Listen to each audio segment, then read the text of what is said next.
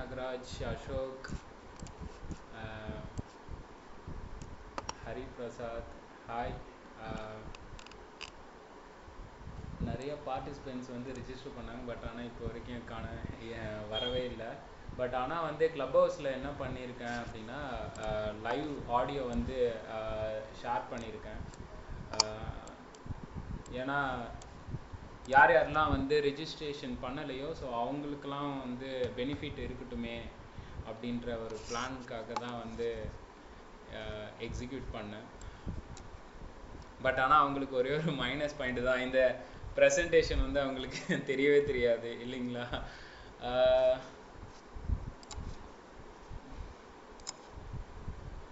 So நான் audio வந்து so இப்போ உங்களால் ஆடியோ வந்து எனேபிள் பண்ண முடியுதா? So hi Sandhya, Sasi, Prakash, hi. Okay, இன்னைக்கு ஒரு நாளாவது உங்கள் ஃபேஸ்லாம் காட்டுங்களேன், நான் பார்க்கவே இல்லை. நம்ம க்ளப் ஹவுஸில் வந்து மறைச்சி தான் பேசிகிட்டு இருக்கோம், முக்காடு போட்டு தான் பேசிகிட்டு இருக்கோம். Nagaraj brother hi. நல்லா இருக்கேன். அசோக் ஹாய். அசோக்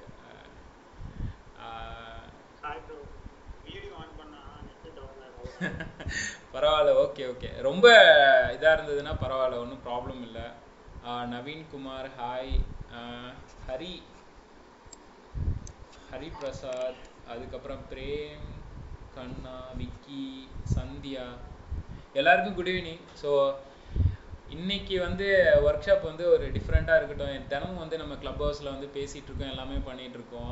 பட் ஆனால் ஒருத்தங்க வந்து ஒரு இன்ட்ரோவே இல்லாமலே ஒரு போர் அடிக்கிற மாதிரியே இருந்தது எனக்கு. தினமும் வரோம், நைட் ஆனால் 10 மணி 12 மணிக்கு வந்து பேசிகிட்டு இருக்கோம், ஒரு அப் டு 1 o'clock வரைக்கும் பேசிகிட்டு இருக்கோம்.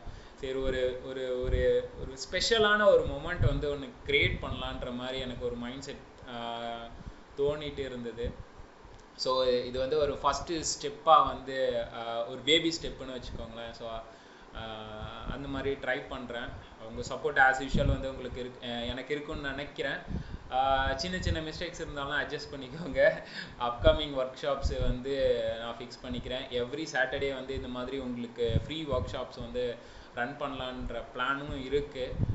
நியூ டாபிக், எப்படி நம்ம க்ளப் ஹவுஸில் ஒரே டாபிக் பேசுகிறோம், பட் ஆனால் நிறைய பேர் டீவியேட் பண்ணுறதுனால கொஸ்டின்ஸு டோட்டலாக வந்து நம்ம ஒர்க் ஷாப் பண்ணலாம் அப்படின்றதுனால தான் டிசைட் பண்ணேன். உங்கள் எல்லாருக்கும் தெரியும், ஸோ சோஷியல் மீடியா ஃபவுண்டேஷன் தான் இன்றைக்கி ஃபஸ்ட்டு ஒர்க் ஷாப். பட் ஆனால் இதுக்குள்ளே என்ன இருக்க போகுதுன்ற ஒரு க்ளூவும் வந்து உங்களுக்கு தெரியாதுன்னு நினைக்கிறேன். ஸோ ரொம்ப எக்ஸைட்மெண்ட்லாம் ஆக வேணாம். எப்படி க்ளப் ஹவுஸ்க்கு சில்லாக நார்மலாக இருப்பீங்களோ அதே மாதிரி வந்து இருங்க. நீங்கள் ரொம்ப எக்ஸைட்மெண்ட் ஆகி என்னுடைய எக்ஸ்பெக்டேஷனை க்ரியேட் பண்ணிடாதீங்க. ஸோ நார்மலாக இருங்க. நம்ம மேக்ஸிமம் வந்து உங்களுக்கு புரிய வேண்டிய எல்லா விஷயமும் ஃபவுண்டேஷன் லெவலில் எல்லாமே நான் உங்களுக்கு புரிய வச்சிடுறேன். நெக்ஸ்ட் வந்து பார்த்திங்கன்னா சோஷியல் மீடியாவில் வந்து ஃபேஸ்புக் மார்க்கெட்டிங், இன்ஸ்டாகிராம் மார்க்கெட்டிங், அதுக்கப்புறமா வந்து லிங்க்டின் மார்க்கெட்டிங். ஸோ 1 by 1 நம்ம வந்து பார்க்கலாம், ஓகேவா. ஸோ ஃபஸ்ட்டு வந்து சோஷியல் மீடியாவோட ஃபவுண்டேஷன் என்ன. நிறைய பேருக்கு வந்து ரொம்ப கன்ஃபியூஷனாக இருக்கும். இல்லை தினமும் நம்ம மொபைல் எடுத்தாலே ஃபேஸ்புக் வச்சுருப்போம், ட்விட்டர் வச்சுருப்போம், இன்ஸ்டாகிராம் வச்சுருக்கோம். பட் ஆனால் எதுக்கு வச்சுருக்கோம், எதுவுமே வந்து ஐடியா இல்லாமல் தான் இருக்கும். ஸோ ஃபஸ்ட்டு வந்து நம்ம பார்க்க போகிறது வந்து இதெல்லாம் தான் வச்சுக்கோங்களேன். இதில் வந்து யாருக்கெல்லாம் வந்து என்னை ஃபஸ்ட் டைமாக மீட் பண்ணுறீங்கன்னு தெரியல. மேக்ஸிமம் வந்து என் ஃபேஸ் கட் இப்போ தான் பார்த்துட்ருக்கீங்கன்னு நினைக்கிறேன். யாருக்குமே வந்து என் ஃபேஸ் கட் தெரியாது, ஜஸ்ட்டு என்னுடைய வாய்ஸ் மட்டும்தான் வந்து உங்களுக்கு தெரியும்னு நினைக்கிறேன். ஸோ எனக்கு வந்து உங்ககிட்ட இருந்து ஒரே ஒரு விஷயம் மட்டும்தான், நம்ம நெக்ஸ்ட்டு 2 hours இதில் வந்து டாப்பிக்கில் வந்து நம்ம கான்சன்ட்ரேட் பண்ண போகிறோம். நீ உங்களோட 100% கமிட்மெண்ட் வந்து எனக்கு கண்டிப்பாக தேவை. ஏன்னா சின்ன விஷயம் நான் எஃபர்ட் எடுத்து உங்களுக்காக நான் செய்கிறேன், உங்கள் பிஸ்னஸ்க்காகவோ இல்லை உங்கள் கெரியருக்காகவோ நான் செய்கிறேன். ஸோ அதே மாதிரி உங்களோட கம்ப்ளீட் கமிட்மெண்ட் வந்து எனக்கு இந்த ஒர்க் ஷாப்பில் வந்து கொடுங்க. மேக்ஸிமம் உங்கள் சப்போர்ட் வந்து கொடுங்க. ஸோ நெக்ஸ்ட்டு வந்து பார்த்திங்கன்னா ஒரே ஒரு ரூல் மட்டும்தான். உங்களோட ட்விட்டர்லேயோ இல்லை இன்ஸ்டாகிராம்லேயோ போயிட்டு இந்த டிஜிட்டல் க்ரோத் ஃபெஸ்டிவல்னு ஹேஷ்டேக் க்ரியேட் பண்ணி நீங்கள் இந்த ஒர்க் ஷாப்பில் வந்து அட்டன் பண்ணுறீங்கன்ற ஜஸ்ட் ஒரு சின்ன ஒரு போஸ்ட் மட்டும்தான். ஸோ என்னை யாராவது ஃபாலோ பண்ணாமல் இருக்கீங்கன்னா, ஸோ என்னுடைய இன்ஸ்டாகிராம் ஐடி வந்து ஆஸ்க் அரவிந்த், ட்விட்டர்லேயும் ஆஸ்க் அரவிந்த் தான், ஃபேஸ்புக்லேயும் ஆஸ்க் அரவிந்த் தான், எங்கே போனாலுமே ஆஸ்க் அரவிந்த்னு இருக்கும். ஸோ ஃபாலோ பண்ணுங்கள், ட்வீட் பண்ணுங்கள். அப்படி இல்லைனா இன்ஸ்டாகிராமில் போயிட்டு இந்த ஒர்க் ஷாப்பை வந்து ஒரு ஃபோட்டோ எடுத்துகிட்டு ஒரு இன்ஸ்டாவில் வந்து டேக் பண்ணுங்கள். டேக் பண்ணிங்கன்னா நானும் வந்து ரீடேக் பண்ணுவேன். ஸோ நம்மளோட க்ரோத்தை நம்ம தான் வந்து டெவலப் பண்ணணும்னு வச்சுக்கோங்களேன். என்னை பொறுத்த வரைக்கும் ஒரே ஒரு கமிட்மெண்ட்டு தான், உங்கள் எல்லாரையுமே ஒவ்வொருத்தங்களையும் ஒரு ஓரளவுக்கு டிஜிட்டல் க்ரோத் ஹேக்கராக வந்து மாற்றணும், டிஜிட்டல் க்ரோத் மார்க்கெட்டராக வந்து நல்ல எக்ஸ்பர்டைஸ்டாக இருக்கணுன்றது தான் என்னுடைய விஷனாகவே இருக்குது. அதனால தான் வந்து இந்த ஒர்க் ஷாப் வந்து நான் ரன் பண்ணுறேன். ஸோ நெக்ஸ்ட்டு வந்து சொன்ன மாதிரி தான் 100% கமிட்மெண்ட் மறக்காமல் கொடுங்க. ஓகே, இன்னைக்கு ஒர்க் ஷாப்பில் வந்து அஜெண்டா என்னென்னு பார்த்தீங்கன்னா, so history of social media, அப்புறம் types of social media network, அதுக்கப்புறமா வந்து சோஷியல் மீடியாவோட பெஸ்ட் ப்ராக்டிசஸ், ஃபேஸ்புக்கோட பெஸ்ட் ப்ராக்டிசஸ் என்ன, இன்ஸ்டாகிராமோட பெஸ்ட் ப்ராக்டிசஸ் என்ன. ஸோ இது எல்லாமே வந்து நம்ம வந்து பார்க்க போகிறோம்.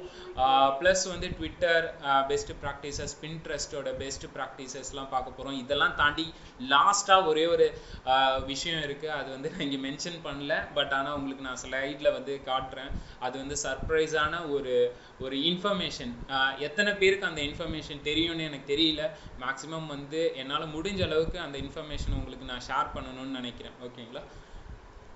ஸோ பேசிக்காக வந்து எனக்கு வந்து ஒரே ஒரு கொஸ்டின் தான், நீங்கள் இப்போ என்ன பண்ணிட்டு இருக்கீங்க? ஸ்டூடெண்ட்டாக இருக்கீங்களா, ப்ரொஃபஷனலாக இருக்கீங்களா, ஆண்டர்ப்ரனரா, ஹோம் மேக்கரா? ஸோ உங்களோட சேட்டில் ஆன்சர் வந்து சேட்டில் போடுங்க. சும்மா எனக்கும் எக்ஸைட்மெண்ட்டாக இருக்கணும்ல, தெரியணும்ல என்னென்ன பண்ணிகிட்ருக்கீங்க நீங்கள் எல்லாருமே அப்படின்றது.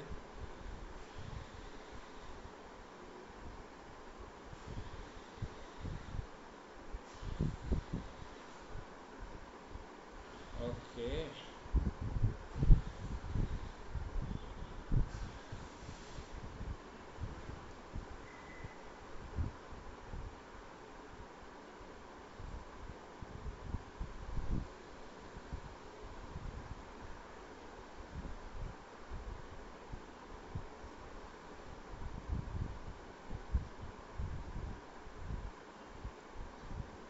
Vijayakumar student, Girish graphic designer, Nagaraj வந்து மேனுஃபேக்சரர், அதுக்கப்புறமா வந்து ஆகாஷ் வந்து digital marketing fresher, Ashok software developer,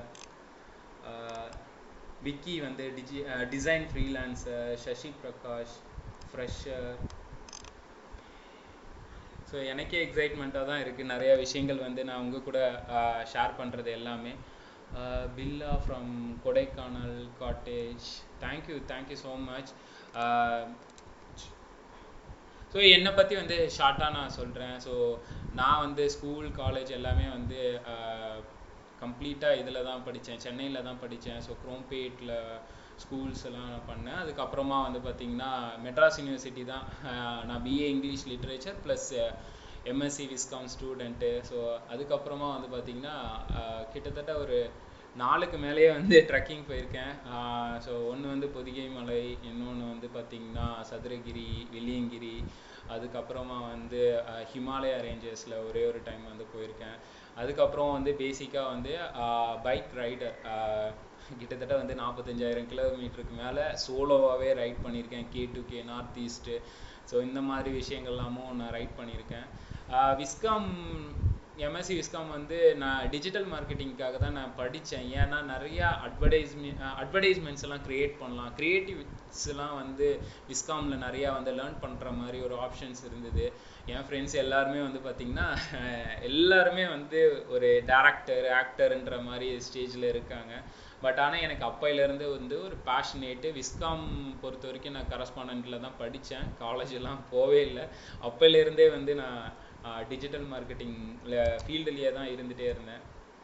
so பேசிக்காக வந்து 2009லேருந்து பார்த்தீங்கன்னா 2009 to 10 வந்து வெப் டிசைனராக ஒர்க் பண்ணேன். கிராஃபிக் டிசைனும் தெரியும், வெப் டிசைனும் தெரியும். ஸோ இது ரெண்டும் பண்ணிகிட்டே வந்து எஸ்இஓ ட்ரெயினராக இருந்த ஒரு கம்பெனியில், அதுவும் என்னோட அங்கிள் கம்பெனி தான். ஸோ அவர் தான் வந்து எஸ்இஓனா என்னன்றதே ஒரு பேசிக் ஃபவுண்டேஷன் வந்து அந்த டைம் சொல்லி கொடுத்தாரு. அதுக்கப்புறமா 2011-12 வந்து எஸ்இஓ ஸ்பெஷலிஸ்டாக வந்து ஒர்க் பண்ணிகிட்டு இருந்தேன்.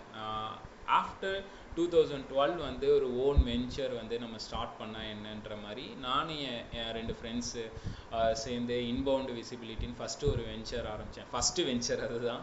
ஸோ அதுக்கப்புறமா 2014 வரைக்கும் அது நல்லா போச்சு. அதுக்கப்புறம் அகெயின் லாஸ் போச்சு. லைக் அந்த டைமில் வந்து பார்த்திங்கன்னா பிபிஎன்ற ஒரு கான்செப்ட் வந்து கொண்டு வந்தோம். நிறையா வந்து ஏர்ன் பண்ணலாம், நிறையா சைட்ஸ் க்ரியேட் பண்ணலாம், அல்காரிதம்லலாம் வந்து அப்டேட் ஆகி எனக்கு வந்து டோட்டலாகவே லாஸ் ஆகிடுச்சு. அது வந்து நாங்கள் யாருமே வந்து எதிர்பார்க்கவே இல்லைன்னு வச்சுக்கோங்களேன். ஸோ அதுக்கப்புறமா விஷுவல் கிவி, அப்புறம் மாரெக்ஸ் மீடியா, ஸோ இந்த மாதிரி வெஞ்சர்ஸும் க்ரியேட் பண்ணோம். அதில் வந்து அஃபிலியேட் மார்க்கெட்டிங் சைட்ஸ் இருக்குது பார்த்தீங்களா. லைக் இப்போது யூஎஸ் யூகேலலாம் வந்து பார்த்திங்கன்னா ஒரு ப்ராடக்டை வாங்குறாங்கன்னா அந்த ப்ராடக்ட் வாங்குறதுக்கு முன்னாடி ஒரு அந்த ரிவ்யூவை படித்து பார்ப்பாங்க. ஸோ அந்த ரிவ்யூவை கம்ப்ளீட்டாக வந்து ஒரு பிளாக் மாதிரி ரெடி பண்ணி கம்பாரிஷன்லாம் போட்டு அந்த மாதிரி சைட் டிசைன்ஸ்லாம் பண்ணி கொடுத்தோம். அதுக்கப்புறம் இன்ஃபோகிராஃபிக்ஸு பண்ணி கொடுத்தோம். இந்த மாதிரி சின்ன சின்ன ஒர்க்ஸ் எல்லாமே பண்ணி கொடுத்துட்ருந்தோம். இப்பயும் பண்ணிகிட்ருக்கோன்னு வச்சுக்கோங்களேன். நிறைய இன்ஃபோகிராஃபிக்ஸு, அதுக்கப்புறமா வந்து கெஸ்ட் போஸ்ட்டுன்னு ஒன்று சொல்லுவாங்க. லைக் எஸ்இஓவில் ஒரு சின்ன ஒரு பார்ட் மட்டும் நாங்கள் ஸ்பெஷலிஸ்ட்டாக பண்ணி கொடுத்துட்ருக்கோம். எல்லா அஃபிலியேட் வெப்சைட்ஸாக இருக்கட்டும், சின்ன சின்ன கம்பெனிஸ்க்கும் வந்து நாங்கள் பண்ணிகிட்ருக்கோன்னு வச்சுக்கோங்களேன். அதுக்கப்புறமா ஒரு விஷயம்னா வந்து சரி நம்ம ஏன் வந்து டிஜிட்டல் மார்க்கெட்டிங் கோர்ஸ் இத்தனை வருஷமாக நிறைய எக்ஸ்பீரியன்ஸ் கெயின் பண்ணியிருக்கோம். பாட்காஸ்ட்டு டெஸ்ட் பண்ணியிருக்கேன். அதுக்கப்புறமா வந்து பார்த்திங்கன்னா லிங்க்டின்ல வந்து ஆர்கானிக்காக வந்து கான்டென்ட்டு, ஸோ லீட்ஸு, இது எல்லாமே வந்து நான் ட்ரை பண்ணியிருக்கேன். இதெல்லாம் கம்பைல் பண்ணி ஒரு ஒரு விஷயத்தை நம்ம ஏன் வந்து ஷேர் பண்ணக்கூடாது அப்படின்ற மாதிரி ஒரு மைண்ட் செட் வந்தது. ஸோ அதனால தான் வந்து க்ளப் ஹவுஸ் வந்து ஸ்டார்ட் பண்ணேன். க்ளப் ஹவுஸில் நிறைய இன்ஃபர்மேஷன் ஷேர் பண்ணேன். ஸோ என்னுடைய மைண்ட் செட் பிடிச்சி ஜேபி, தேவா, அதுக்கப்புறம் ஸ்ரீனிவாஸ், விஜய், இவங்க எல்லாருமே வந்து எனக்கு சப்போர்ட்டாக இருந்தாங்க. நீங்கள் எல்லாருமே சப்போர்ட்டாக இருந்தீங்க. ஜஸ்ட்டு ஒரு 20 டேஸில் உங்களோட அந்த அளவுக்கு ஒரு என்ன சொல்கிறது சப்போர்ட் வந்து செம்மையாக வந்து கொடுத்துட்ருந்தீங்க. ரொம்ப தேங்க்யூ. ஆக்சுவலாக நான் சொல்லணுன்னா எத்தனை தடவை வேணாலும் நான் தேங்க்யூ சொல்லலாம்.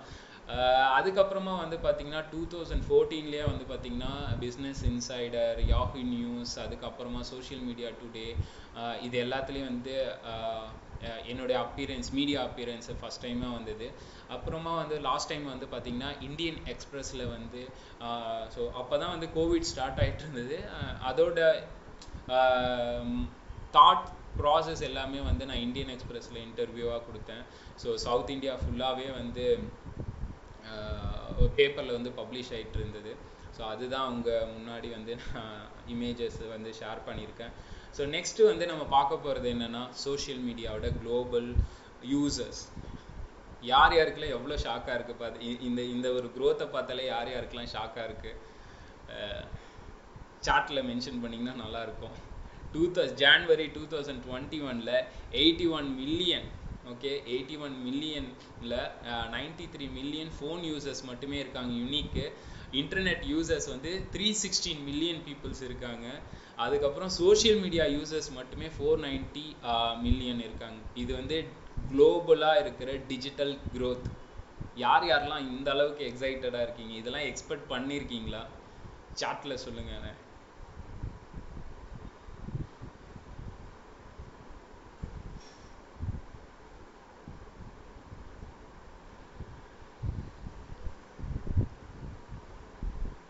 ஓகே, ஸோ வந்து ஓகே, ஸோ இந்த அளவுக்கு வந்து growth வருது அப்படின்னா ஒரு பெரிய விஷயம் தான். நம்ம யாருமே எதிர்பார்த்துருக்கவே மாட்டோம். பாப்புலேஷன் வந்து ஒரு டைப் ஆஃப் பாப்புலேஷன் இருந்தாலும் இன்னொரு பக்கம் வந்து பார்த்திங்கன்னா யூனிக்கான ஃபோன் யூசர்ஸே வந்து 93 மில்லியன் பீப்புள்ஸ் இருக்காங்க. அதுக்கப்புறம் இன்டர்நெட் யூசர்ஸ் வந்து டே பை டே வந்து இன்க்ரீஸ் ஆகிட்டே தான் இருக்காங்க. நம்ம இந்தியாவே நினச்சி பாருங்களேன், ஒரு 10 இயர்ஸ்க்கு முன்னாடி எப்படி இருந்தது, இப்போ எப்படி இருக்குன்னு. ஃபர்ஸ்ட்லாம் வந்து ஸ்மார்ட் ஃபோன் வச்சுருந்தா அவன் பெரிய ஆளுன்னு நினச்சிட்டு இருந்தோம். இப்போ ஸ்மார்ட் ஃபோன் இல்லாதவன் கிட்ட எதுவுமே இல்லைன்னு வச்சுக்கோங்களேன். என்னடா ஸ்மார்ட் ஃபோன் கூட உங்ககிட்ட இல்லையா, நீ இன்னெல்லாம் ஒரு ஆளுன்னு அப்படின்னு தானே நம்ம வந்து கிண்டல் பண்ணிட்டு இருக்கோம் நிறைய பேரை. ஸோ அதே கான்செப்ட் தான். இன்னும் வந்து டே பை டே வந்து ஸ்மார்ட் ஃபோன் யூசர்ஸ் அதிகமாகிட்டே தான் இருக்காங்க. இன்டர்நெட் யூசர்ஸும் வந்து அதிகமாகிட்டு தான் இருக்காங்க. சோஷியல் மீடியா யூசர்ஸும் வந்து கம்ப்ளீட்டாக என்ன சொல்கிறது, ஒரு டிக்டாக் வந்தால் ஒரு பூமிங் ஆகுது, ஒரு ரீல்ஸ் வந்தால் பூம் ஆகுது. ஒவ்வொரு விஷயத்துக்கும் வந்து நம்ம இந்தியன்ஸ் வந்து செம்மையாக அடாப்ட் ஆகுறோன்னு வச்சுக்கோங்களேன். சிம்பிளாக ஒரே ஒரு விஷயம் வந்து நம்ம திங்க் பண்ணலாம். ஏன் எல்லா ஃபேஸ்புக்காக இருக்கட்டும், இல்லை எல்லா டெக் கம்பெனிஸை நான் சொல்கிறேன், ஃபேஸ்புக், மைக்ரோசாஃப்ட் எல்லாருமே வராங்க. இங்கே வந்து ஏன் இன்வெஸ்ட் பண்ணுறாங்க, இங்கே ஏன் இந்த க்ரோத்தை பார்க்குறாங்க. இப்போ கூகுள் வந்து ஜியோவோட சேர்ந்து அடுத்த ஒரு ஃபோன் வந்து ரிலீஸ் பண்ணுறாங்க. ஏன் அப்படின்னு பார்த்தீங்கன்னா ரொம்ப ரொம்ப சிம்பிள் தான். மேக்ஸிமம் வந்து நம்ம எல்லாத்துக்கும் ஈஸியாக அடாப்ட் ஆகுறோம். ஈஸியாக வந்து ஒரு ஃபோன் இன்னைக்கு இந்த ஃபோன் வந்து பார்த்தீங்கன்னா என்னுடைய ஃபோன் வந்து ஒரு 1 இயர் இருக்கலாம், 2 இயர்ஸ் இருக்கலாம். அதுக்கப்புறம் இந்த ஃபோன் அவ்வளோதான் இல்லைங்களா. அதுக்கப்புறம் நெக்ஸ்ட் ஒரு ஃபோன் தான் வாங்குவோமே தவிர. ஸோ அந்த ஸ்மார்ட் ஃபோனோட டெக்னாலஜிக்கும் வந்து நம்ம அடாப்ட் ஆகிட்டு தான் இருக்கோம். ஸோ நெக்ஸ்ட்டு ஃப்யூச்சர்லாம் வந்து பார்த்திங்கன்னா வேறு லெவல் தான் இருக்க போகுதுன்னு வச்சுக்கோங்களேன். History of social media. So history of social மீடியான்றது வந்து பார்த்திங்கன்னா இப்போ இருக்கிற 21st செஞ்சுரிக்கு அப்புறம் ஒரு வர்ச்சுவல் கேதரிங் தான். இப்போலாம் வந்து நம்ம வந்து அந்த டைம்லலாம் இந்த ஸ்மார்ட் ஃபோன்லாம் இருக்கிறதுக்கு முன்னாடி நம்ம என்ன பண்ணுவோம், அந்த மே மந்த் ஏப்ரல் மந்த் ஆனாலே வந்து இங்கேருந்து ஊருக்கு போகலாம், பாட்டி வீட்டுக்கு போகலாம், அதுக்கப்புறமா வந்து அத்தை வீட்டுக்கு போகலாம், மாமா வீட்டுக்கு போகலான்ற மாதிரி அங்கே போயிட்டு கேதரிங் ஆகுவோம். அதுக்கப்புறமா வந்து நிறையா ஃபெஸ்டிவல்ஸ்லாம் வந்து நிறைய ரிலேட்டிவ்ஸ் வருவாங்க. ஒரு ஜாயின் ஃபேமிலி மாதிரி அந்த ஒரு ஹாப்பினஸ் வந்து இப்போ சுத்தமாக கிடையாது. எல்லாம் வர்ச்சுவல் தான். நீ அங்கேருந்து இரு, நான் இங்கேருந்து இருக்கேன். கல்யாணம் உள்பட வந்து பார்த்திங்கன்னா த்ரூ வீடியோ கால்ஸ் தான் வந்து போயிட்டுருக்கு. அதெல்லாம் நம்ம பார்த்தோன்னா ரொம்ப ஷாக்கிங்கான விஷயம் தானே வச்சுக்கோங்களேன். ஸோ ஃபஸ்ட் டைம் இந்த சோஷியல் மீடியா எங்கேருந்து எப்போ ஸ்டார்ட் ஆச்சு அப்படின்னு பார்த்தீங்கன்னா May 24, 1844. ஓகேங்களா. ஸோ நீங்கள் இந்த ஓல்டு மூவிஸ்லாம் பார்த்துருக்கீங்களான்னு எனக்கு தெரியல. லைக் வந்து டாட்டாக வந்து டைப் பண்ணுவாங்க, லைக் டெலகிராம் மாதிரி. ஸோ அந்த டாட் டைப் பண்ணும்போது அவங்களுக்கு வந்து கம்யூனிகேட் ஆகும், இந்த பர்சன் வந்து அங்கே என்ன சொல்கிறாங்க. மேக்ஸிமம் வந்து இந்த செகண்ட் வேர்ல்டு வார்லலாம் நிறையா வந்து அந்த டிவைசஸ் வந்து யூஸ் பண்ணியிருக்காங்கன்னு வச்சுக்கோங்களேன். நிறையா இந்த இங்கிலீஷ் மூவிஸ் எல்லாமே நானே பார்த்துருக்கேன். அந்த டிவைசஸ் எல்லாமே அங்கேருந்து தான் பேசிக்காக வந்து ஸ்டார்ட் ஆச்சு. அதுக்கப்புறம் 6 degreesன்ற ஒரு சைட் வந்து கொண்டு வந்தாங்க. அதுக்கப்புறமா நம்ம எல்லாருக்குமே தெரியும், இங்கே எத்தனை பேர் வந்து ஆர்குட் யூஸ் பண்ணாங்கன்னு எனக்கு தெரியல. நான் வந்து ஆர்குட் நான் யூஸ் பண்ணேன். பேசிக்காக நான் 90s கிட்ஸ் மாதிரி தான். ஸோ ஆர்குட் வந்த டைமில் அந்தளவுக்கு ஒரு கிரேஸ் இருந்துச்சு. அதுக்கப்புறம் டேக்டுன்னு ஒரு பிளாட்ஃபார்ம் வந்து கொண்டு வந்தாங்க அந்த டைமில். அதுக்கப்புறமா தான் அந்த டைம் தான் வந்து ஃபேஸ்புக் கொஞ்சம் கொஞ்சமாக பூம் ஆக ஆரம்பிச்சிது. நான்லாம் வந்து இந்த ஃபேஸ்புக் வந்து உள்ளே இருக்க சைன் அப் பண்ணதுக்கு ரீசனே வந்து கேம் விளையாடுறதுக்காக தான் அந்த டைம் வந்து இருந்தது. பட் ஆனால் நாங்கள் யாருமே வந்து அந்த டைமில் வந்து கொஞ்சம் கூட எக்ஸ்பெக்ட் பண்ணல ஃபேஸ்புக் வந்து இந்த அளவுக்கு பூமிங் ஆகுமா. இல்லை இன்ஸ்டாகிராம் வந்தபோது இன்ஸ்டாகிராம்லாம் என்னடா ஆப்புன்ற ஒரு கேவலமாக பார்த்துட்டு இருந்தேன்னு வச்சுக்கோங்களேன். அப்போல்லாம் எதுவுமே நம்ம வந்து யோசிச்சிருக்க கூட மாட்டோம், இந்த மாதிரி ஆப்ஸ் எல்லாம் வந்து இருந்திருக்குமா என்ன ஏதுன்ட்டு. இப்போது நிறையா பிளாட்ஃபார்ம்ஸ், நிறைய ஆப்ஸ். இப்போது இந்த கிளப் ஹவுஸே எடுத்துக்கோங்களேன். லைக் நம்ம எதிர்பார்த்தோமா இந்த மாதிரி ஒரு பிளாட்ஃபார்ம் வரும் இந்தியாவில் வந்து இந்த அளவுக்கு வந்து பூமிங் வந்து ஆகுன்றது நம்ம யாருமே எதிர்பார்க்கவே மாட்டோம், சரிங்களா. ஸோ அந்த 1844லேருந்து டில் டேட் வரைக்கும் சோஷியல் மீடியா வேற லெவலில் தான் இருக்குது, வேற லெவல் எவால்வேஷன் ஆகிட்டு தான் இருக்குன்னு வச்சுக்கோங்களேன். இது வந்து நம்ம பாசிட்டிவ் எடுக்கணும்னா பாசிட்டிவாகவும் எடுத்துக்கலாம், நெகட்டிவாக எடுக்கணும்னாலும் எடுத்துக்கலாம்னு வச்சுக்கோங்க. ரெண்டுமே இருக்குது இந்த சோஷியல் மீடியாவை பொறுத்த வரைக்கும். ஸோ சோஷியல் மீடியானா என்ன? ஸோ பேசிக்காக வந்து ஒரு internet based form of communication தான். ஓகேங்களா? இது வந்து பார்த்திங்கன்னா ஒரு நியூஸை ஷேர் பண்ணலாம், ஒரு இன்ஃபர்மேஷனை ஷேர் பண்ணலாம், இல்லை நம்ம வெப்சைட்டோட யூஆர்எல் ஆர் வெப்சைட்டோட பிளாக் யூஆர்எல் இதெல்லாமே வந்து நம்ம ஷேர் பண்ணுவோம். அதுக்கப்புறமா வந்து கான்வர்சேஷன் அது இன்ஸ்டாகிராமில் வந்து வீடியோ கான்வர்சேஷன் பண்ணுறோம், ஆடியோ கான்வர்சேஷன் பண்ணுறோம், நார்மல் டெக்ஸ்ட் கான்வர்சேஷன் கூட பண்ணிகிட்ருக்கோம் இல்லைங்களா? ஸோ இதெல்லாம் தாண்டி என்ன type of social media networks எல்லாம் இருக்குது. ஓகேங்களா?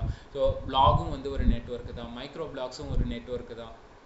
அதுக்கப்புறமா வந்து பார்த்திங்கன்னா விக்கி லைக் விக்கிபீடியா மாதிரியே இருக்கும். ஸோ அதுவும் வந்து ஒரு கைண்ட் ஆஃப் நெட்ஒர்க்கு தான். அதுக்கப்புறம் சோஷியல் நெட்ஒர்க்கிங் லைக் ஃபேஸ்புக், இன்ஸ்டாகிராம்லாம் பார்க்குறோம் பார்த்தீங்களா? ஸோ இது எல்லாமே சோஷியல் நெட்ஒர்க்கிங் சைட்ஸ். அதுக்கப்புறம் ஃபோட்டோ ஷேரிங்கும் வந்து இந்த நெட்ஒர்க்கில் தான், ஃபார்ம் ஆஃப் சோஷியல் மீடியாவுக்குள்ளே தான் வரும்னு வச்சுக்கோங்களேன். அப்புறம் இன்ஸ்டன்ட் மெசேஜிங், வீடியோ ஷேரிங், அதுக்கப்புறம் podcast, virtual world like Zoom, இந்த மாதிரிலாம் வெபினார், ஜாம்னு நிறைய டூல்ஸ் எல்லாம் இருக்குது. ஸோ இது எல்லாமே கைண்ட் ஆஃப் ஒரு சோஷியல் மீடியாக்குள்ளே வர்றது தான். இது எல்லாமே வர்ச்சுவல் கம்யூனிகேஷன், வர்ச்சுவல் கேதரிங் தான். ஓகேவா? ஸோ இது எல்லாமே எல்லாரும் நினைப்பாங்க சோஷியல் மீடியானா ஃபேஸ்புக், ட்விட்டர், இன்ஸ்டாகிராம் இது மட்டும்தான் நினைப்பாங்க. கிடையவே கிடையாது. ஸோ இது எல்லாம் சேர்ந்தது தான் form of social media. Okay, நம்ம யூஸ் பண்ணிட்டு இருக்கிறது சோஷியல் நெட்வொர்க்கிங். ஓகே, ஸோ புரிஞ்சிருக்குன்னு நான் நினைக்கிறேன். ஏன் நம்ம சோஷியல் மீடியா யூஸ் பண்ணணும் நல்லாவே தெரியும். நிறைய கம்பெனிஸ், நிறைய பிராண்ட் யூசர்ஸ் எல்லாருமே வந்து பார்த்திங்கன்னா ஃபேஸ்புக்கு, ட்விட்டர், இப்போது B2B கம்பெனிஸ் மேக்ஸிமம் வந்து எதை யூஸ் பண்ணுறாங்க? லிங்க்டின் யூஸ் பண்ணிகிட்ருக்காங்க. அதுக்கப்புறமா வந்து food industry or e-commerce industry இவங்க எல்லாருமே வந்து இன்ஸ்டாகிராம், சில பேர் வந்து ஃபேஸ்புக் யூஸ் பண்ணுவாங்க, சில பேர் வந்து அவங்களோட விஷுவல் கான்டென்ட்டை வந்து எக்ஸ்போஷர் பண்ணுறதுக்காக யூடியூப்பில் வந்து வீடியோஸ் வந்து அப்லோட் பண்ணுறது. நிறையா யூடியூபர்ஸே வந்து நம்ம தமிழ்நாட்டிலே இருக்காங்க. ஏன்?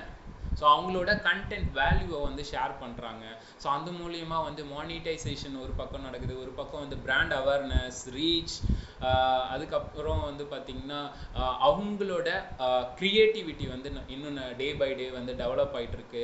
ஒரு டிஜிட்டல் பிளாட்ஃபார்மில் வந்து பார்த்திங்கன்னா அவங்க ஒரு லைக் சினி இண்டஸ்ட்ரி எந்த அளவுக்கு ஒரு க்ரோத், மேசிவ் க்ரோத் இருக்கோ, இப்போ வந்து டிஜிட்டல் கிரியேட்டர்ஸ், யூடியூப் கிரியேட்டர்ஸாக இருக்கட்டும், பாட்காஸ்ட் கிரியேட்டர்ஸாக இருக்கட்டும், எல்லாருமே வந்து டே பை டே வந்து பூமிங் ஆகிட்டு தான் வராங்க.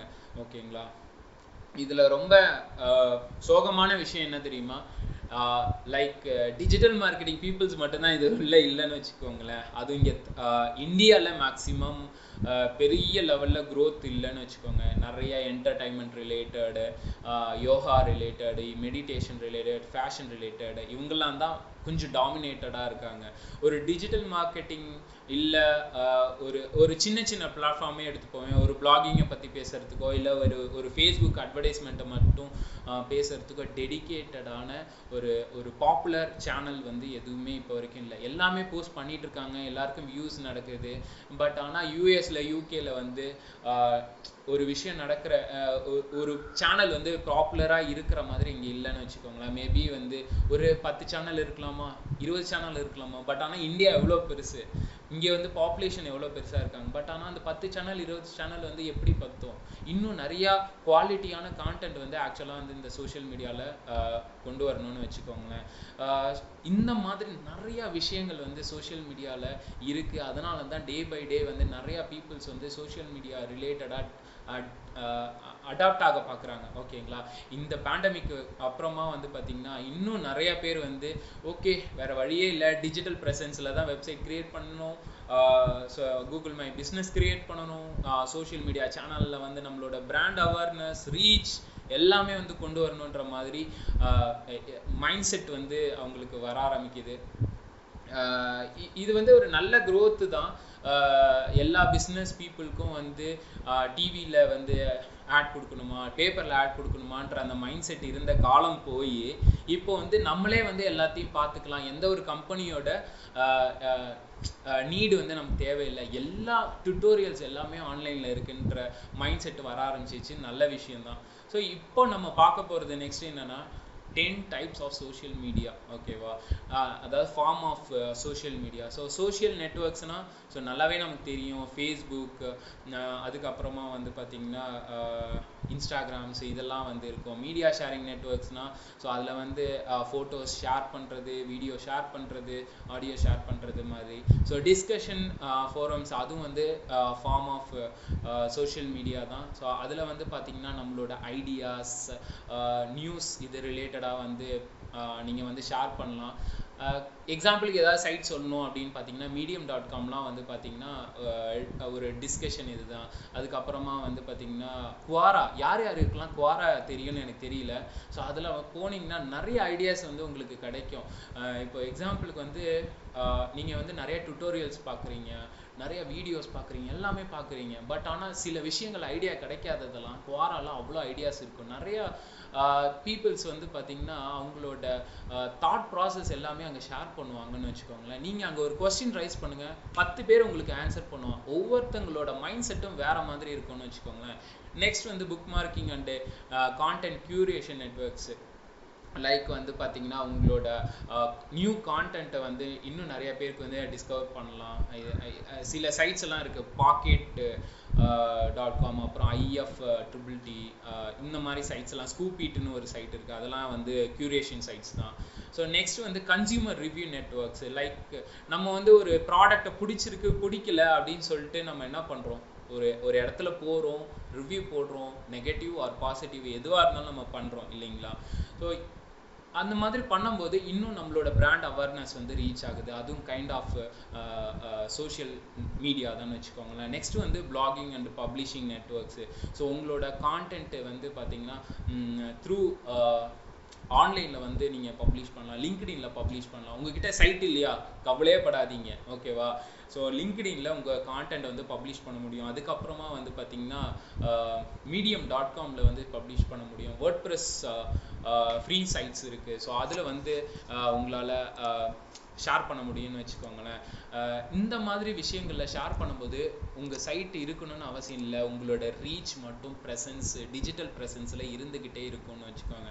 ஸோ யாருமே வந்து கவலையே படாதீங்க, என்கிட்ட வந்து வெப்சைட் இல்லை, என்கிட்ட வந்து ஒரு பிளாக் இல்லை, எப்படி என்னுடைய ப்ரெசன்ஸை கொண்டு போகிறது அப்படின்ற அந்த மைண்ட் செட்டே தூக்கி போட்டுருங்க இன்னையோட. அதுக்கப்புறமா வந்து இன்ட்ரெஸ்ட் பேஸ்டு நெட்வொர்க்ஸ். ஸோ உங்களோட இன்ட்ரெஸ்ட்லாம் என்ன, ஹாபிஸ் என்னன்ற நிறையா சைட்ஸ் வந்து இருக்குது. பின்ட்ரெஸ்ட்லாம் வந்து பார்த்தீங்கன்னா நிறைய விஷயங்கள் வந்து நம்ம நீங்களே ஷேர் பண்ணலாம். இப்போ எக்ஸாம்பிளுக்கு வந்து ஒரு பர்சன் வந்து அந்த என்ன இந்த உள்ளன் கிளாத்தில் வந்து கையாலேயே ஒரு விஷயம் ஒன்று செய்வாங்க, ஸ்கார்ஃப் அந்த மாதிரி, ஓகேங்களா. அந்த மாதிரி விஷயங்கள்லாம் நீங்கள் என்ன பண்ணலாம், ஷேர் பண்ணலாம். எனக்கு இது ஹாபியாக இருக்குது, ஸோ வந்து நான் ஒரு வீடியோ வந்து மேக் பண்ணியிருக்கேன், நீங்கள் வந்து பாருங்கள், லைக் பண்ணுங்கன்னு சொல்லிட்டு இந்த பின்ட்ரெஸ்ட்லலாம் செம்ம வைரலாக போகும்னு வச்சுக்கோங்க. இன்ஸ்டாகிராம்லேயும் போகும் ஆப்வியஸாக. ஸோ நெக்ஸ்ட் வந்து பார்த்தீங்கன்னா சோஷியல் ஷாப்பிங் நெட்வொர்க். ஸோ வந்து ஷாப் ஆன்லைன், இதுதான் வந்து கம்ப்ளீட் கான்செப்ட். அதுக்கப்புறமா வந்து எக்கனாமிக் நெட்வொர்க்ஸ், அதாவது உங்களோட ப்ராடக்ட்ஸ் இருக்குது பார்த்தீங்களா, ஸோ ட்ரேட் பண்ணலாம், உங்களோட சர்வீஸை வந்து ட்ரேட் பண்ணலாம். இந்தியா மார்ட்டெல்லாம் இருக்குது பார்த்தீங்களா, அதெல்லாம் இந்த இடத்துல தான் வரும்னு வச்சுக்கோங்களேன். அனானிமஸ் சோஷியல் நெட்வொர்க்ஸ்னால் ஸோ ஒவ்வொருத்தங்களுக்கும் ஒவ்வொரு நெட்வொர்க்ஸ் வந்து நீங்கள் வந்து க்ரியேட் பண்ண முடியும். இப்போலாம் நிறையா ஓப்பன் சோர்ஸ் கோடே வந்துருச்சுன்னு வச்சுக்கோங்களேன். அந்த ஓப்பன் சோர்ஸ் கோட் பேஸ் பண்ணி நீங்களே வந்து ஒரு ஓன் சோஷியல் மீடியா நெட்வொர்க் வந்து க்ரியேட் பண்ண முடியும். லைக் உங்களோட ஆடியன்ஸ், இப்போ எக்ஸாம்பிள் வந்து ஒருத்தங்க வந்து இங்கே மேக்கப் ஆர்டிஸ்ட் இருக்காங்க, அவங்க வந்து ஒரு கோர்ஸ் வந்து ரன் பண்ணிட்டு இருக்காங்க. அவங்களுக்கு கீழே ஸ்டூடெண்ட்ஸ் மட்டுமே ஒரு 1000 பீப்புள்ஸ் 2000 பீப்புள்ஸ் இருக்காங்க அப்படின்னா, ஸோ அங்கே வந்து ஒரு கம்யூனிட்டி க்ரியேட் பண்ணி சோஷியல் மீடியா, உங்களோட ப்ரைவேட் கம்யூனிட்டி சொல்கிறேன், ஸோ அதை க்ரியேட் பண்ணி நீங்கள் அங்கே வந்து டிஸ்கஸ் பண்ணுறதெல்லாம் வச்சுக்கலாம். ஸோ இத்தனை டைப் ஆஃப் சோஷியல் மீடியா இருக்குது. நீங்கள் எத்தனை டைப் சோஷியல் மீடியா யூஸ் பண்ணிகிட்டு இருக்கீங்கன்னு எனக்கு தெரியல. எனக்கு தெரிஞ்ச அந்த ஃபஸ்ட்டு ஒன் மட்டும்தான் யூஸ் பண்ணிகிட்டு இருப்பீங்கன்னு நினைக்கிறேன், சோஷியல் நெட்வொர்க்ஸு. அது மட்டும் தான் யூஸ் பண்ணிட்டு இருப்போம், பல பேர் அதான் யூஸ் பண்ணிட்டு இருப்போம்.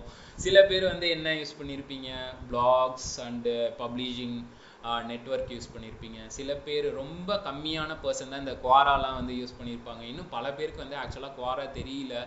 இந்த குவாரா வந்து நிறைய பிஸ்னஸ் பீப்புளுக்கு வந்து ஹெல்ப் பண்ணும். ஏன்னா அங்கே வந்து ஒரு காசும் தேவையில்லைங்க. உங்களோட ப்ராடக்டை பற்றி நீங்கள் எஜுகேட் பண்ணுங்கள். உங்கள் ப்ராடக்டோ உங்கள் சர்வீஸை பற்றி வேல்யூவான கான்டென்ட் அங்கே ஷேர் பண்ண ஃப்ரீயாகவே லீட் கிடைக்கும். ஸ்டார்ட் அப்பில் நீங்கள் காசு போடணும்னு நினைக்கிறீங்க, பட் ஆனால் வந்து பயப்படுவீங்க, கண்டிப்பாக பயப்படுவீங்க. என்னென்ன விஷயத்துக்குலாம் எனக்கு நான் அதெல்லாம் தாண்டி தானே வந்திருக்கேன் ஒரு விஷயம் நம்ம வந்து எக்ஸிக்யூட் பண்ணும்போது. அதனால் குவாராலாம் ட்ரை பண்ணி பாருங்கள், கண்டிப்பாக வந்து பிஸ்னஸ் இம்ப்ரூவ் ஆகும். பட் ஆனால் எல்லா டைப் ஆஃப் பிஸ்னஸ்க்கு வந்து செட் ஆகாது. குவாராவை பொறுத்த வரைக்கும் லிமிட்டடு வேர்ஷன்ஸ் தான். அங்கேயும் எல்லா நெட்வொர்க்ஸும் வந்து பார்த்திங்கன்னா லிமிட்டட் வேர்ஷன்ஸ் தான். அதை ட்ரை பண்ணி பாருங்கள். ஏதாவது டவுட் இருந்ததுன்னா நீங்கள் என்னை வந்து கேட்கலாம். ஸோ நெக்ஸ்ட்டு வந்து நம்ம பார்க்கும்போது value of social media. Okay, நம்ம வந்து மணி ஸ்பெண்ட் பண்ணுறோம், டைம் ஸ்பெண்ட் பண்ணுறோம் சோஷியல் மீடியாவில். பட் ஆனால் என்ன கிடைக்க போகுது? நம்ம வந்து பார்க்க வேண்டியதெல்லாம் என்னென்னா ட்ரெடிஷ்னல் ROI. ஓகே, அதுக்கப்புறமா website traffic, awareness, engagement, total ROI. இப்போ எக்ஸாம்பிளுக்கு ட்ரெடிஷ்னல் ROI நான் ஏன் இங்கே இப்படி மென்ஷன் பண்ணேன் அப்படின்னு கேட்டிங்கன்னா, ஆல்ரெடி வந்து உங்கள் பிஸ்னஸ்க்கு வந்து ஒரு செட் ஆஃப் ஆடியன்ஸ் இருப்பாங்க.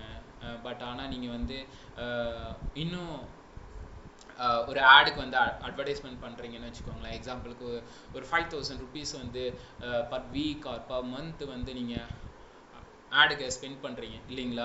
ஸோ அதுலேருந்து எவ்வளோ சேல்ஸ் வந்தது?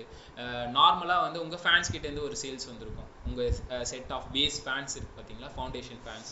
ஸோ அவங்ககிட்டேருந்து சேல்ஸ் வந்திருக்கும். ஸோ இது ரெண்டுத்தையும் நீங்கள் செப்பரேட் பண்ணணும். செப்பரேட் பண்ணிட்டு நீங்கள் 5000 rupeesக்கு இன்வெஸ்ட் பண்ணியிருக்கீங்க, ஆட் ரன் பண்ணியிருக்கீங்க, இத்தனை பேர் வந்து விசிட் பண்ணியிருக்காங்க, அதுக்கப்புறமா வந்து உங்களோட ப்ராடக்ட்ஸ் ஆர் சர்வீசஸ் வந்து கன்வெர்ட் ஆகிருப்பாங்கன்னு வச்சுக்கோங்களேன். ஸோ அப்போ வந்து நீங்கள் கால்குலேட் பண்ணணும், இந்த செட் ஆஃப் ஆடியன்ஸ்க்கு எவ்வளோ சேல்ஸ் ஆகிருக்கு, நீங்கள் இன்வெஸ்ட் பண்ணதுக்கு வந்து எவ்வளோ சேல்ஸ் ஆகிருக்குன்னு சொல்லிட்டு நீங்கள் வந்து ROI வந்து கால்குலேட் பண்ணணும். ஒன்று, ஓகேவா? ரெண்டாவது வந்து எதுக்கு நம்ம சோஷியல் மீடியாவுக்கு வரோம்? நெட்வொர்க்ஸ். சோஷியல் மீடியா நெட்வொர்க்ஸ் இனிமேல் நீங்கள் சொல்லணும். சோஷியல் மீடியான்றது நிறையா விஷயங்கள் இருக்குது, இனிமேல் சோஷியல் மீடியா நெட்வொர்க்ஸ். ஓகேங்களா? ஸோ ஏன் வரீங்க? உங்களோட வெப்சைட்டுக்கு வந்து நிறையா டிராஃபிக் வரணும். Social media profiles, network profiles, Instagram or Facebook, YouTube, LinkedIn, இந்த மாதிரி டிராஃபிக் ஜென்ரேட் பண்ணி லீட் ஜென்ரேட் பண்ணணும், இல்லை சேல்ஸ் வந்து ஜென்ரேட் பண்ணணும். இந்த ஒரு மெட்ரிக்காக தான் நீங்கள் இங்கே வரீங்க, இந்த ரிசல்ட்ஸுக்காக தான் இங்கே வரீங்க. நெக்ஸ்ட் வந்து அவேர்னஸ். என் ப்ராடக்டை பற்றி மக்களுக்கு தெரியவே தெரியாதுப்பா, அதனால் வந்து நான் பட்டி தொட்டி எல்லாத்துக்குமே வந்து நான் வந்து அவேர்னஸ் கொடுக்கணும், ரீச் கொடுக்கணும் அப்படின்னு நினைக்கிறீங்கன்னா பர்ஃபெக்ட். ஓகே, ஸோ உங்கள் ரிசல்ட் அதுக்கு தகுந்த மாதிரி நீங்கள் வந்து கொண்டு வரணும்னு வச்சுக்கோங்களேன். லைக் சோஷியல் மீடியாவில், நெட்வொர்க்ஸில், ஃபேஸ்புக்லேயும் வந்து அவேர்னஸ் கொண்டு வர முடியும், இன்ஸ்டாகிராம்லேயும் அவேர்னஸ் கொண்டு வர முடியும். லிங்க்டின்ல வந்து அவேர்னஸ் மீன்ஸ் எப்படின்னா, நீங்கள் பே பண்ணலாம், பட் ஆனால் அங்கே வந்து ரொம்ப காஸ்ட்லி. B2Bக்கு மட்டும்தான் இப்பயும் நான் சொல்கிறேன் செட் ஆகும். ஸோ நெக்ஸ்ட் வந்து என்கேஜ்மெண்ட் வந்து ஆக்சுவலாக 2 டைப் இருக்குங்க. இது எத்தனை பேருக்கு தெரியும்னு எனக்கு தெரியல. ஒரு என்கேஜ்மெண்ட் என்னன்னா, அந்த ஆடியன்ஸ் உங்களோட போஸ்ட்டோ இல்லை உங்ககிட்ட வந்து லைக் பண்ணுறாங்களோ, ஷேர் பண்ணுறாங்களோ, கமெண்ட் பண்ணுறாங்களோ, அது வந்து 1 வே என்கேஜ்மெண்ட். அவங்க வந்து உங்ககிட்ட கமிட்மெண்ட்டாக இருக்காங்க, ஓகேவா? பட் ஆனால் நீங்கள் என்ன பதிலுக்கு பண்ணோன்னா, அவங்களுக்கு தேங்க்யூ மெசேஜாக இருக்கட்டும், இல்லை நீங்கள் அவங்க கூட அகெயின் என்கேஜ்மெண்ட் ஆகணும். அதுதான் 2 வே என்கேஜ்மெண்ட். ஓகே, நீங்கள் வந்து அவங்கள வந்து லைக் பண்ணலாம், அவங்களோட கமெண்ட்டுக்கு லைக் பண்ணலாம், அவங்களோட கமெண்ட்டுக்கு வந்து ரெஸ்பான்ஸ் பண்ணலாம். ஏன்னா ஒரு ஆடியன்ஸ்க்கும் உங்களுக்கும் என்ன ஒரு என்கேஜ்மெண்ட்டாக இருக்குன்னா, நெக்ஸ்ட்டு ஒரு ஒரு ட்ரஸ்ட்வொர்த்தான என்கேஜ்மெண்ட், அது ரிலேஷன்ஷிப் இருக்கணும்னு வச்சுக்கோங்களேன். அந்த ரிலேஷன்ஷிப் இருந்ததுனாலே கண்டிப்பாக வந்து உங்களோட ப்ராடக்டாக இருக்கட்டும், உங்களோட சர்வீசஸாக இருக்கட்டும், இது எல்லாமே வந்து பை பண்ண ரெடியாக இருப்பாங்க. அதாவது தமிழில் ஏதோ ஒரு பழமொழி ஒன்று சொல்லுவாங்க, அது சரியாக வரல இந்த டைம் பார்த்து. பிளைண்டாக இருப்பாங்க அவங்க மேலே. சில கிளைண்ட்ஸ் எல்லாம் வந்து பார்த்தீங்க, இப்போ ஏன் நம்ம வந்து கோக்கு வந்து வாங்குறவன் வாங்கிட்டே இருக்கான், அடிடாஸ் வாங்குறவன் வாங்கிட்டே இருக்கான், நைக்கி வாங்குறவன் வாங்கிட்டே இருக்கான், ஏன்னா அந்த பிராண்டு மேலே பைத்தியமாக இருக்கானுங்க, அந்த குவாலிட்டி மேலே பைத்தியமாக இருக்காங்க. அந்த நைக்கி அடிடாஸும் வந்து பார்த்தீங்கன்னா அந்த ஆடியன்ஸ் கூட ரிலேஷன்ஷிப்பில் இருக்காங்க. ஓகே, அதாவது அந்த 2-வே ரிலேஷன்ஷிப்பில் இருக்காங்க. ஸோ அந்த மாதிரி உங்களோட பிஸ்னஸாக இருக்கட்டும், இல்லை நீங்கள் ஒர்க் பண்ணுற கிளைண்ட்டாக இருக்கட்டும், இது இல்லை உங்களோட ஓன் கம்பெனியாக இருக்கட்டும், எதுவாக இருந்தாலுமே அந்த 2-வே என்கேஜ்மெண்ட்டை டெவலப் பண்ணுங்க. நம்ம எல்லாருமே மிஸ் பண்ணுறது எங்கே அப்படின்னு பார்த்தீங்கன்னா அந்த 2-வே என்கேஜ்மெண்ட்டில் தான் நம்ம வந்து மிஸ் பண்ணுறோம். ஓகேங்களா? நெக்ஸ்ட் வந்து இது எல்லாத்தையும் கொண்டு வாங்க. ROI எவ்வளோ வந்திருக்கு அப்படின்றது தான் வந்து ஃபைனல் மெட்ரிக்ஸாக வந்து நம்ம பார்க்க போகிறோம். இந்த வேல்யூ வந்து நம்ம வந்து டிசைட் பண்ணணும்னு வச்சுக்கோங்களேன். இந்த 5 மெட்ரிக் ரிசல்ட்ஸை வந்து நீங்கள் எப்போதுமே கால்குலேட் பண்ணுங்க. ஓகேவா? ரொம்ப ரொம்ப ரொம்ப ரொம்ப முக்கியம். இதை மிஸ் பண்ணிடாதீங்க. ஓகே, ஸோ நெக்ஸ்ட்டு நம்ம பார்க்க போகிறது டிஃபால்ட்டாக வந்து பெஸ்ட்டு ப்ராக்டிசஸ் தான் வந்து அனோடேஷன் டூல் ஆஃப் பண்ணிருங்க. யாரோ மிஸ்யூஸ் பண்றாங்க. அதுதான் இது மேல அந்த ஸ்க்ரீன் ஷேரிங் இருக்குல, வியூ ஆப்ஷன்ஸ்ல இருக்கும். பட் ஆனா அங்க ஆஃப் பண்ண முடியலையே ப்ரோ. இந்த பச்சை கலர்ல தெரியுது பாத்தீங்களா டாப்ல? ஆமா, அது பக்கத்துல ஒரு டிராப் டவுன் பாக்ஸ் மாதிரி இருக்கும். அனோடேட் இருக்கும். அனோடேட் ஆமா இருக்கு, பட் ஆனா அதுல டிசேபிள் ஆப்ஷன் இல்லீங்களே. அப்படியா? ஆமா, இதா இருக்கும். ஓகே, என்னன்னு சொல்லி சோ ஓகே, யாரோ பண்ணாதீங்க, இந்த மாதிரி டிஸ்டர்ப் பண்ணாதீங்க. டிஸ்டர்பன்ஸா இருக்கு. Thank you brother. ஸோ வந்து நம்ம நெக்ஸ்ட் வந்து கான்செப்டுக்குள்ளே வரப்போகிறோம். இதுதான் வந்து ஒரு இந்த ஃபவுண்டேஷன் ஒர்க் ஷாப்போட மெயின் பார்ட்டுக்கு வரும். So best practices. ஸோ எல்லாருக்குமே தெரியும், ஒவ்வொரு சோஷியல் மீடியா நெட்வொர்க்ஸும் வந்து டிஃப்ரெண்ட் சேனல்ஸ். இப்போ எக்ஸாம்பிளுக்கு போனால் பின்ட்ரெஸ்ட் வந்து ஒன்லி இமேஜஸ் மட்டும்தான் இருக்கும். அதுக்கப்புறம் இன்ஸ்டாகிராமில் ஒன்லி இமேஜஸ், வீடியோஸ், இந்த கைண்ட் ஆஃப் மாடல்ஸ் எல்லாம் நம்ம வந்து போஸ்ட் பண்ண முடியும். ஃபேஸ்புக்கை பொறுத்த வரைக்கும் டெக்ஸ்ட்டு, ஆடியோ, போல்ஸ், நிறைய டைப்ஸு. ஸோ நமக்கே நல்லாவே தெரியும், ஒவ்வொரு சோஷியல் மீடியா நெட்வொர்க்கும் வந்து டிஃப்ரெண்ட்டான அல்காரிதம், டிஃப்ரெண்ட்டான டேர்ம்ஸ் அண்ட் கண்டிஷன்ஸு, இது எல்லாமே நம்ம எல்லாருக்குமே தெரியும். இது வந்து நான் சும்மா ஒரு குழந்தைங்களுக்கு திரும்ப சொல்லி கொடுக்குற மாதிரி ஃபேஸ்புக்கை போய் இங்கே வந்து கிளிக் பண்ணுங்கள், அக்கௌண்ட்டை ஓப்பன் பண்ணுங்கலாம் இந்த தயவு செஞ்சு அதை நான் பண்ணவே மாட்டேன். பேசிக்காக எல்லாருக்கும் எல்லா விஷயமே தெரியும். இப்போ இருக்கிற காலகட்டத்தில் என்ன பார்க்க வேண்டியதுன்னா, ஒவ்வொரு அல்காரிதத்துக்கு தகுந்த மாதிரி நம்ம வந்து ஒர்க் பண்ணணும். இதுதான் பார்க்க வேண்டியது. ஓகேங்களா? ஸோ இந்த ஒர்க் ஷாப்பில் பார்க்குற பெஸ்ட் ப்ராக்டிசஸ் எல்லாமே உங்களால் முடிஞ்சால் நோட் பண்ணிக்கோங்க. உங்கள் பிஸ்னஸ்க்கு சில பேர் வந்து இந்த ப்ராக்டிசஸ் ஆல்ரெடி ட்ரை பண்ணிட்டு இருப்பீங்க, சில பேர் வந்து புதுசாக இருக்கும், அவங்களுக்கு வந்து உங்களோட பிஸ்னஸுக்கு ஹெல்ப்ஃபுல்லாக இருக்கும். இல்லை நீங்கள் கிளைண்ட்டுக்கு ஒர்க் பண்ணுறீங்கன்னா அதெல்லாம் ஃபாலோ பண்ணுங்கள். பேசிக்காக இந்த ப்ராக்டிசஸ்லாம் வந்து நான் ஃபாலோ பண்ணிகிட்ருக்கேன், ஹெல்ப்ஃபுல்லாக இருக்குன்னு நானும் நம்புகிறேன்னு வச்சுக்கோங்களேன். ஓகே, ஸோ ஃபஸ்ட்டு வந்து பார்த்தீங்கன்னா ஜென்ரல். ஓகே, நம்ம ஒவ்வொரு சேனலாக பார்க்கறதுக்கு முன்னாடி ஜென்ரலாக எல்லா சோஷியல் மீடியாவுக்கும் என்னென்ன ப்ராக்டிசஸ் நம்ம பண்ணணும் அப்படின்றது தான் நம்ம வந்து பார்க்க போகிறோம் இல்லைங்களா? இதில் வந்து பார்த்தீங்கன்னா ஃபஸ்ட்டு கோல் செட் பண்ணணுங்க. நம்ம எங்கே மிஸ் பண்ணுறோம் அப்படின்னு பார்த்தீங்கன்னா, ஒவ்வொரு சோஷியல் மீடியா சேனல்ஸ் எல்லாருமே ஓப்பன் பண்ணுறாங்க, எல்லாருமே ஃபெயிலியர் நெகட்டிவிட்டி மட்டும்தான் வந்து சொல்லிகிட்டே இருக்காங்க. ஏன் அவங்க நீங்களே வந்து கேட்டு பாருங்க, நம்ம என்னைக்காவது வந்து ஒரு கோல் செட் பண்ணியிருக்கோமா அப்படின்ற ஒரு விஷயம் மட்டும் திங்க் பண்ணுங்க. கோல் இல்லாமல் சோஷியல் மீடியா மார்க்கெட்டிங் தயவு செஞ்சு பண்ணவே பண்ணாதீங்க, நிறுத்திடுங்க. ஓகேங்களா? ஸோ என்னென்ன கோல்ன்றதை நான் சொல்கிறேன். எக்ஸாம்பிளுக்கு ஒரு ஷார்ட் டேர்ம் கோல் மட்டும் வச்சுக்கோங்க. இந்த வாரத்துக்குள்ளே நான் வந்து ஒரு 5% லைக்ஸ் வாங்கணும், இல்லை 5% வந்து ஆடியன்ஸ் வந்து நமக்கு வந்து கமெண்ட் பண்ணணும். ஒரு ஆடியன்ஸு உங்களோட போஸ்டாக இருக்கட்டும், உங்களோட வீடியோவாக இருக்கட்டும், எல்லாத்துக்கும் வந்து கமெண்ட் பண்ண ஆரம்பிச்சிட்டாங்கனாலே அவங்க உங்ககிட்ட கமிட்மெண்ட்டோட இருக்க ஆரம்பிச்சிட்டாங்கன்னு அர்த்தம். அதாவது சிங்கிள் வே என்கேஜ்மெண்ட் ஆக ஆரம்பிச்சிட்டாங்கன்னு அர்த்தம். ஓகேங்களா? அப்போ நீங்கள் டபுள் வே என்கேஜ்மெண்ட் பண்ணும்போது இன்னும் டே பை டே வந்து இம்ப்ரூவ் ஆக ஆரம்பிச்சிடும். அதனால நான் என்ன சொல்கிறேன்னா, ஸ்பெசிஃபிக்காக ஒரு நம்பர் ஃபிக்ஸ் பண்ணிக்கோங்க. எனக்கு வந்து இந்த 1 மந்த்துக்குள்ளே இவ்வளோ சேல்ஸ் ஆகணும், இல்லை 1 மந்த்துக்குள்ளே சோஷியல் மீடியாவில் இவ்வளோ ரீச் நடக்கணும், இவ்வளோ லீட்ஸ் வரணும். இந்த மாதிரி ஸ்பெசிஃபிக் நம்பர்ஸ் வந்து நீங்கள் யூஸ் பண்ணுங்கள். அதுக்கப்புறமா வந்து நம்ம கோல் செட் பண்ணதை ட்ராக் பண்ணுங்கள். ஓகே, மெஷர் பண்ணுங்கள். நம்ம வந்து செட் பண்ண கோல் கரெக்டாக தான் ரீச் பண்ணிட்டோமா, இல்லை அதுக்கு எவ்வளோ ஸ்பெண்ட் பண்ணியிருக்கோம், மணி எவ்வளோ ஸ்பெண்ட் பண்ணியிருக்கோம், எவ்வளோ ரிட்டர்ன் வந்திருக்கு, இந்த மாதிரி சின்ன சின்ன விஷயங்கள் வந்து அந்த கோல் ரிலேட்டடாக நீங்கள் வந்து அதோட ப்ராக்ரெஸை ட்ராக் பண்ணிகிட்டே இருங்க. அதுக்கப்புறமா உங்களோட கோல் இருக்குது பார்த்தீங்களா, ஸோ இந்த கோலுக்கு தகுந்த மாதிரி அவுட்கம் எந்த அளவுக்கு வந்திருக்கு, ரிலவெண்ட்டாக வந்திருக்கா, இர்ரெலவெண்ட்டாக வந்திருக்கான்ற சின்ன சின்ன விஷயங்கள் வந்து நீங்கள் பார்க்கணுங்க. அதுக்கப்புறமா வந்து பார்த்தீங்கன்னா டைம் பேஸ்டு டெட்லைன் கண்டிப்பாக வச்சுக்கோங்க. நான் ஃபஸ்ட்டு ஃபிகர் வந்து பண்ண சொன்னேன் பார்த்தீங்களா, 5% or 10%, அதை வந்து இந்த நாளுக்குள்ளே நான் முடிக்கணும், இந்த டைமுக்குள்ளே நான் முடிக்கணும் அப்படின்ற மாதிரி பண்ணுங்க. ஸோ இங்கே எல்லாருமே கிளப் ஹவுஸ்லேருந்து வந்தவங்க தான். ஸோ கண்டிப்பாக வந்து என்னுடைய லிங்க்டின் அந்த செஷன் கேட்டிருப்பீங்க.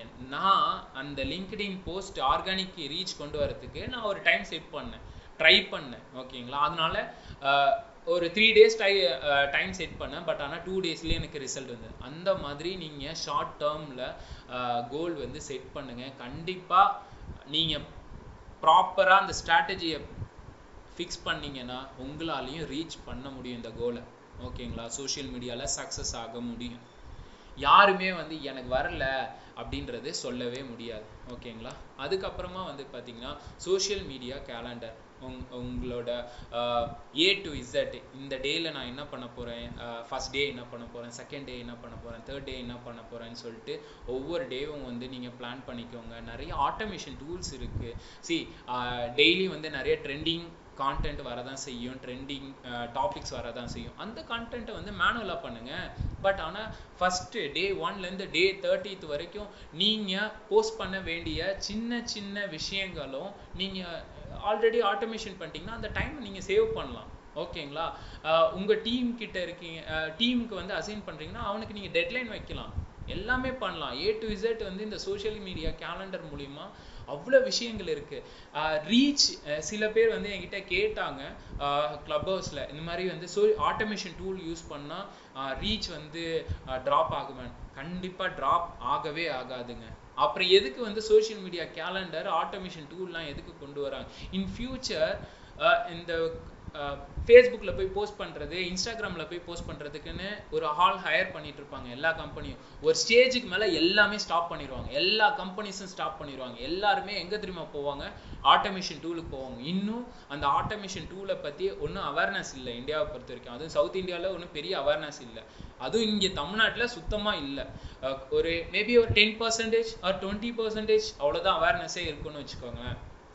ஸோ ஒன்ஸ் எல்லாருக்கும் தெரிய ஆரம்பிச்சிடுச்சு. இப்போ எப்படி ஸ்மார்ட் ஃபோனுன்ற இந்த ஒரு நீடு வந்து இல்லாமல் இருந்தது ஒரு கட்டத்தில், இப்போ டிமாண்டுன்னு இது வாங்கி தான் ஆகணும், யூஸ் பண்ணி தான் ஆகணுன்ற ஒரு கட்டாயம் வந்ததுக்கப்புறம் எல்லாம் யூஸ் பண்ணுறாங்களா, அதே மாதிரி எல்லா கம்பெனிஸும் ஒரு ஸ்டேஜுக்கு மேலே ஆட்டோமேஷன் டூல் வந்து யூஸ் பண்ண ஆரம்பிச்சிடுவாங்க. அப்போது இந்த கேலண்டரை இப்போலேருந்தே ப்ராக்டிஸ் பண்ண ஆரம்பிங்க. நிறைய ஸ்டூடெண்ட்ஸ் இருப்பீங்க, நிறையா வந்து கெரியர் சேஞ்ச் பண்ணலான் இருக்கீங்களே, ஸோ உங்களுக்கெல்லாம் தான் இதெல்லாம் ரொம்ப யூஸ்ஃபுல்லாக இருக்கும். பிஸ்னஸ் பண்ணுறவங்களுக்கு வந்து பார்த்தீங்கன்னா கேலண்டர் வந்து பிளான் பண்ணிக்கோங்க. என்ன டைப் ஆஃப் கான்டென்ட் நீங்கள் கொடுக்க போகிறீங்க, இது எல்லாமே நமக்கு எந்த அளவுக்கு வந்து யூஸ் ஆகும் அப்படின்ற விஷயங்கள்லாம் நீங்கள் வந்து பிளான் பண்ணிக்கோங்க. ஓகேவா?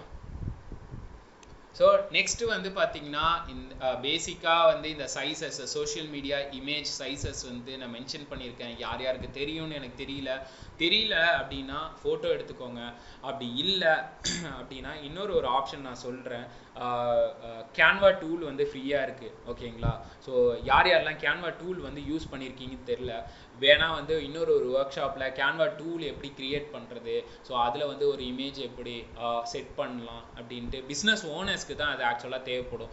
ஸோ பிஸ்னஸ் ஓனர்ஸை பொறுத்த வரைக்கும் பார்த்தீங்கன்னா ஒரு டிசைனரோட நீடு தேவையில்லையான்னு கேட்டிங்கன்னா ஸ்டார்ட் அப் ஸ்டேஜில் இருக்கிற எல்லா கம்பெனிஸ்க்கும் நீட் தேவை கிடையாது, ஒரு டிசைனரோட நீட் தேவை கிடையாது. ஒரு பெரிய பிராண்டடாக நான் ஒரு பிஸ்னஸை நான் கொண்டு வரணும், என்னுடைய விஷுவல்ஸ் வந்து பிராண்டடாக இருக்கணும், என்னுடைய ப்ரெசன்ஸ் வந்து பிராண்டடாக இருக்கணும், எல்லாமே பிராண்டடாக இருக்கணும், உங்களுக்கு இது கரெக்டான டூல் கிடையாதுங்க. உங்களுக்கு வந்து பார்த்தீங்கன்னா ஒரு பக்கா ப்ரொஃபஷனலான ஒரு டிசைனர் தேவை. நான் சொல்கிறது வந்து பார்த்தீங்கன்னா இன்னைக்கு ஸ்டார்ட் அப் பண்ணணும், அமௌண்ட்டும் வந்து பார்த்தீங்கன்னா கொஞ்சம் ஷார்ட்டேஜாக இருக்கிற நிறைய கம்பெனிஸ் இருக்காங்க, பூஸ்டாப் கம்பெனிஸே இருக்குன்னு வச்சுக்கோங்களேன். ஸோ அவங்களுக்கு சொல்கிறேன், ஓகேவா. கேன்வாவில் நிறைய டெம்ப்ளேட்ஸ் இருக்குது, ஓகே. மாதம் ஒரு மீகர் அமௌண்ட்டு தான், ஓகேவா. ஸோ அந்த அமௌண்ட் பே பண்ணிங்கன்னா ப்ரீமியம் டெம்ப்ளேட்ஸே வந்து அவன் கொடுக்குறான், ஓகேங்களா. அதெல்லாம் நீங்கள் யூஸ் பண்ணிக்கலாம். அதுவும் வந்து பார்த்தீங்கன்னா வாட்ஸ்அப்புக்கு தகுந்த மாதிரி ஒரு சைஸ் அவன் கொடுத்துருக்கான். ப்ரெசன்டேஷனுக்கு நீங்கள் அங்கே க்ரியேட் பண்ணலாம், வீடியோஸ் கூட நீங்கள் க்ரியேட் பண்ணலாம். நிறைய டெம்ப்ளேட்ஸ் வந்து இருக்குதுன்னு வச்சுக்கோங்களேன். நீங்கள் யாரையும் டிபெண்ட் பண்ணணும்னு அவசியம் இல்லை. ஒரு 4 டைம் போட்டு டெஸ்ட் பண்ணி பாருங்கள், 5ஆவது டைம் வந்துடும். என்ன நமக்கெல்லாம் வந்து சொல்லி தரணுமா சொல்லுங்கள். எல்லாமே நம்ம ட்ரை பண்ண நம்மளால எல்லாமே முடியுங்க, ஓகேங்களா. நீங்களா ஃபோட்டோஷாப்பில் டிசைன் பண்ண போகிறீங்க, ஒரு ஒரு அதாவது ப்ரொஃபைல் பிக்சராக இருக்கட்டும், இல்லை கவர் ஃபோட்டோவாக இருக்கட்டும், இல்லை ஈவெண்ட் இமேஜாக இருக்கட்டும், இல்லை ட்விட்டரில் வந்து ஹெடர் இமேஜ் போடுறீங்க அப்படின்னா இந்த சைஸ் எல்லாத்தையும் நோட் பண்ணுங்கள். நோட் பண்ணிட்டு நீங்கள் உங்களோட அடோபி ஃபோட்டோஷாப் ஆர் ஸ்பார்க் இந்த மாதிரி டூல்ஸ் எல்லாம் நீங்கள் வந்து க்ரியேட் பண்ணிக்கலாம். ஸோ லிங்க்டினோட இமேஜ் சைஸஸ் நான் இங்கே மென்ஷன் பண்ணியிருக்கேன். நெக்ஸ்ட்டு இன்ஸ்டாகிராமோட இமேஜ் சைஸஸும் வந்து நான் இங்கே மென்ஷன் பண்ணியிருக்கேன். ஆட் சைஸஸ் கூட நான் இங்கே மென்ஷன் பண்ணியிருக்கேன். இதே ஆட் சைஸ் வந்து பார்த்தீங்கன்னா கேன்வாவில் இருக்குது, ஓகேங்களா. சோஷியல் மீடியா ஆட்ஸ், அதாவது ஃபேஸ்புக்கு தனியாக, இன்ஸ்டாகிராமுக்கு தனியான்னு சொல்லிட்டு எல்லாத்துக்குமே வந்து ஆட்ஸ் வந்து இருக்குது. நீங்கள் வந்து போய் க்ரியேட் பண்ணிக்கலாம். பின்ட்ரெஸ்ட்டுக்கு சேம் கேன்வாலையும் இருக்குது, இங்கேயும் நான் மென்ஷன் பண்ணியிருக்கேன். உங்களுக்கு தேவை அப்படின்னா நீங்கள் வந்து ஃபோட்டோ எடுத்துக்கோங்க. ஸோ நெக்ஸ்ட்டு வந்து நம்ம பார்க்க போகிற விஷயம் என்னென்னா content strategy. So social media நெட்வொர்க்குக்கு வந்து பார்த்தீங்கன்னா கண்டென்ட் ஸ்ட்ராட்டஜி ரொம்ப ரொம்ப முக்கியங்க. நான் முன்னாடியே நான் சொல்லியிருக்கேன், ஒரு சோஷியல் மீடியா சேனல் மாதிரி இன்னொரு சோஷியல் மீடியா கிடையாது, ஓகேங்களா. சைஸ் வைஸாக சரி, கான்டென்ட் வைஸாக சரி, ஆடியன்ஸ் வைஸாக சரி, எல்லாருமே வந்து டிஃப்ரெண்ட்டு தான், ஓகேங்களா. ஸோ எந்த கண்டென்ட் எந்த பிளாட்ஃபார்முக்கு யூஸ் ஆகுன்றதை முதல்ல நீங்கள் திங்க் பண்ணணும், ஓகேங்களா. நீங்கள் வந்து கேலண்டரை யூஸ் பண்ணுறது பெருசு இல்லை, எந்த சேனலுக்கு எந்த கண்டென்ட் வந்து போட்டால் நல்லா இருக்குன்றது நீங்கள் ப்ராப்பராக பிளானிங்கோட இருந்தால் தான் இந்த கேலண்டரை ப்ராப்பராகவும் யூஸ் பண்ண முடியும், சரிங்களா. அதனால் இந்த ஸ்ட்ராட்டஜி வந்து ஒரு டைம் ஃபிக்ஸ் பண்ணிக்கோங்க. நான் வேணால் ஒரு ஐடியா சொல்கிறேன், நான் என்ன ஃபாலோ பண்ணுறேன்றதை நான் உங்ககிட்ட சொல்கிறேன். 1ஆம் தேதியிலேருந்து 5ஆம் தேதி வரைக்கும் என்ன டைப் ஆஃப் கண்டென்ட் போடலாம், 30 நாளைக்கு என்ன type of post type, like video டைப்பா, ஆடியோ டைப்பா, இமேஜ் டைப்பா, இந்த மாதிரி என்னென்ன டைப்லாம் வந்து நம்ம பண்ணலான்றதை யோசிச்சுக்கோங்க, ஓகேங்களா. ஸோ யோசிச்சிங்கனாலே ஈஸியாக வந்து உங்களால் வந்து பிளான் பண்ண முடியும், ஓகே. டைம் வந்து சேவ் ஆகும்னு வச்சுக்கோங்களேன். ஸோ இந்த மாதிரி கண்டென்ட் ஸ்ட்ராட்டஜியை பிளான் பண்ணும்போது நெக்ஸ்ட்டு உங்களுக்கும் புரியும், ஒரு மாதம் வந்து என்ன டைப் ஆஃப் கண்டென்ட் போட்டோம், நெக்ஸ்ட் மந்த்து என்ன டைப் ஆஃப் கண்டென்ட் போட்டோம், எது ஒர்க் ஆகுது எது ஒர்க் ஆகலை அப்படின்னு சொல்லிட்டு நீங்கள் டே பை டே வந்து எக்ஸ்பெரிமெண்ட் பண்ணும்போது உங்களுக்கு நல்லாவே தெரியும், ஓகே இந்த கண்டென்ட்டுக்கு வந்து நல்லா ரெஸ்பான்ஸ் பண்ணுறாங்கப்பா, இந்த கண்டென்ட்டுக்கு வந்து ரெஸ்பான்ஸே இல்லை, பட் ஆனால் நம்ம இந்த கண்டென்ட் வந்து ஹிட் ஆகும்னு நம்ம வந்து ஐடியாவில் வச்சுருந்தோம் அப்படின்ற மாதிரி ஒரு மைண்ட் செட்டில் இருப்பீங்க இல்லைங்களா. அதனால ட்ரை பண்ணுங்க, எல்லாத்தையும் எக்ஸ்பெரிமெண்ட் பண்ணுங்க. உங்களால் உங்க பிஸ்னஸ்க்காக வந்து ஒரு 2 மாதம் கஷ்டப்பட மாட்டீங்களா? ஆல்ரெடி 4 மாதம் 5 மாதம் அதோட க்ரோத்துக்காக கஷ்டப்படுவீங்க. எக்ஸ்ட்ராவாக தூங்காமல் ஒரு 2 மணி நேரம் டைம் ஸ்பெண்ட் பண்ணுங்க, கண்டென்ட்டோட பிளானிங்காக ஒர்க் அவுட் பண்ணுங்க. செம்மையாக வந்து உங்களாலேயும் வந்து சக்ஸஸ் ஆக முடியுங்க கண்டென்ட் ஸ்ட்ராட்டஜியை பொறுத்த வரைக்கும், ஓகேவா. உங்களோட எஃபர்ட் வந்து சோஷியல் மீடியா மேனேஜ்மெண்ட்டுக்கு ஒரு 200% கூட உங்களால் வந்து பாசிட்டிவ் ரெஸ்பான்ஸாக வந்து பார்க்க முடியும். உங்களுக்கு தேவையான சப்போர்ட்டும் வந்து இந்த கண்டென்ட் ஸ்ட்ராட்டஜி மூலமா கிடைக்கும் ஒவ்வொரு நெட்வொர்க்குக்கும், ஓகேங்களா. ஸோ நெக்ஸ்ட்டு வந்து பார்த்தீங்கன்னா எந்த சேனல் உங்கள் பிஸ்னஸுக்கு செட் ஆகும், ஓகேவா, அதை நீங்கள் பிக் பண்ணிக்கோங்க. எல்லாரும் நினைப்பாங்க நம்ம எல்லா சேனல்லையும் நம்ம இருக்கணும், எல்லா சேனல்லையும் நம்ம கான்டென்ட் போடணும் அப்படின்னு நினைப்பாங்க. இப்போ எக்ஸாம்பிளுக்கு வந்து ஒரு ஃபுட் கம்பெனி ஒரு ரெஸ்டாரண்ட் வச்சுருக்காங்கன்னா ஸோ அவங்களுக்குலாம் வந்து இன்ஸ்டாகிராம் செம்மையாக ஹிட் ஆகும், பின்ட்ரெஸ்ட் செம்மையாக ஹிட் ஆகும், யூடியூப் செம்மையாக ஹிட் ஆகும். ஓகேங்களா? அங்கே போயிட்டு நான் வந்து இந்த ரெஸ்டாரண்ட் வச்சுருக்கேன், என்னுடைய ஃபோட்டோஸ் இதுதான் அதுதான் என்னுடைய மெனு இதெல்லாம் இருந்தான்ட்டு நீங்கள் லிங்க்டின்ல போய் போஸ்ட் போட்டால் எவனாவது பார்ப்பான், ரெஸ்பான்ஸ் பண்ண மாட்டான். ஏன்னா அது வந்து டோட்டலாக B2B செக்டாருக்கு உள்ளது, ப்ரொஃபஷ்னலாக பக்கா ப்ரொஃபஷ்னலாக இருக்கும். ஓகேங்களா? ஸோ இந்த மாதிரி விஷயங்கள்லாம் வந்து நீங்கள் வந்து பார்க்கணுன்னு வச்சுக்கோங்களேன். அதே மாதிரி வந்து பார்த்தீங்கன்னா ஓகே, ஸோ அந்த ஒவ்வொரு சேனல்லையும் வந்து பார்த்தீங்கன்னா உங்களுக்கு வந்து இந்த இடத்துல பிராண்ட் அவேர்னஸ் ஆகும், இந்த இடத்துல வந்து சேல்ஸ் நடக்கும். லைக் ஸ்பெசிஃபிக்கான சோஷியல் மீடியா சேனலில் சொல்கிறேன். ஓகேங்களா? ஸோ ஒவ்வொன்றுத்துக்கும் ஒவ்வொரு விஷயங்கள் இருக்குதுன்னு வச்சுக்கோங்களேன். நீங்கள் ஒரு சோஷியல் மீடியா க்ரியேட் பண்ணுறதுக்கு முன்னாடி நீங்கள் வந்து திங்க் பண்ணணும் எது இதெல்லாம் நமக்கு செட் ஆகும்னு. ஒன்று திங்க் பண்ணக்கப்புறம் கண்டென்ட் ஸ்ட்ராட்டஜி பண்ணுங்கள். ஓகேங்களா? அதுக்கப்புறமா கண்டென்ட் கேலண்டரில் போஸ்ட் பண்ண ஆரம்பிக்கலாம். ஓகே, பட் ஆனால் உங்கள் யாருக்கும் தெரியல, ஸ்பெசிஃபிக்காக இங்கே இருக்கிறவங்களுக்கு வந்து இந்த ஒர்க் ஷாப்பில் இருக்கிறவங்களுக்கு வந்து என்னுடைய நிச் இண்டஸ்ட்ரிக்கு வந்து எந்த சேனல் வந்து செட் ஆகுன்றது எனக்கு ஐடியாவே கிடையாது அப்படின்னு மைண்ட் செட்டில் இருந்தீங்கன்னா என்கிட்ட கேளுங்க. இந்த செஷன் கம்ப்ளீட்டாக முடிஞ்சக்கப்புறமா கடைசியாக Q&A செஷன் வச்சுருப்பேன். ஸோ அதில் உங்கள் கொஸ்டின் கேளுங்க, என்னால் முடிஞ்ச அளவுக்கு நான் ஷேர் பண்ணுறேன். ஓகேங்களா?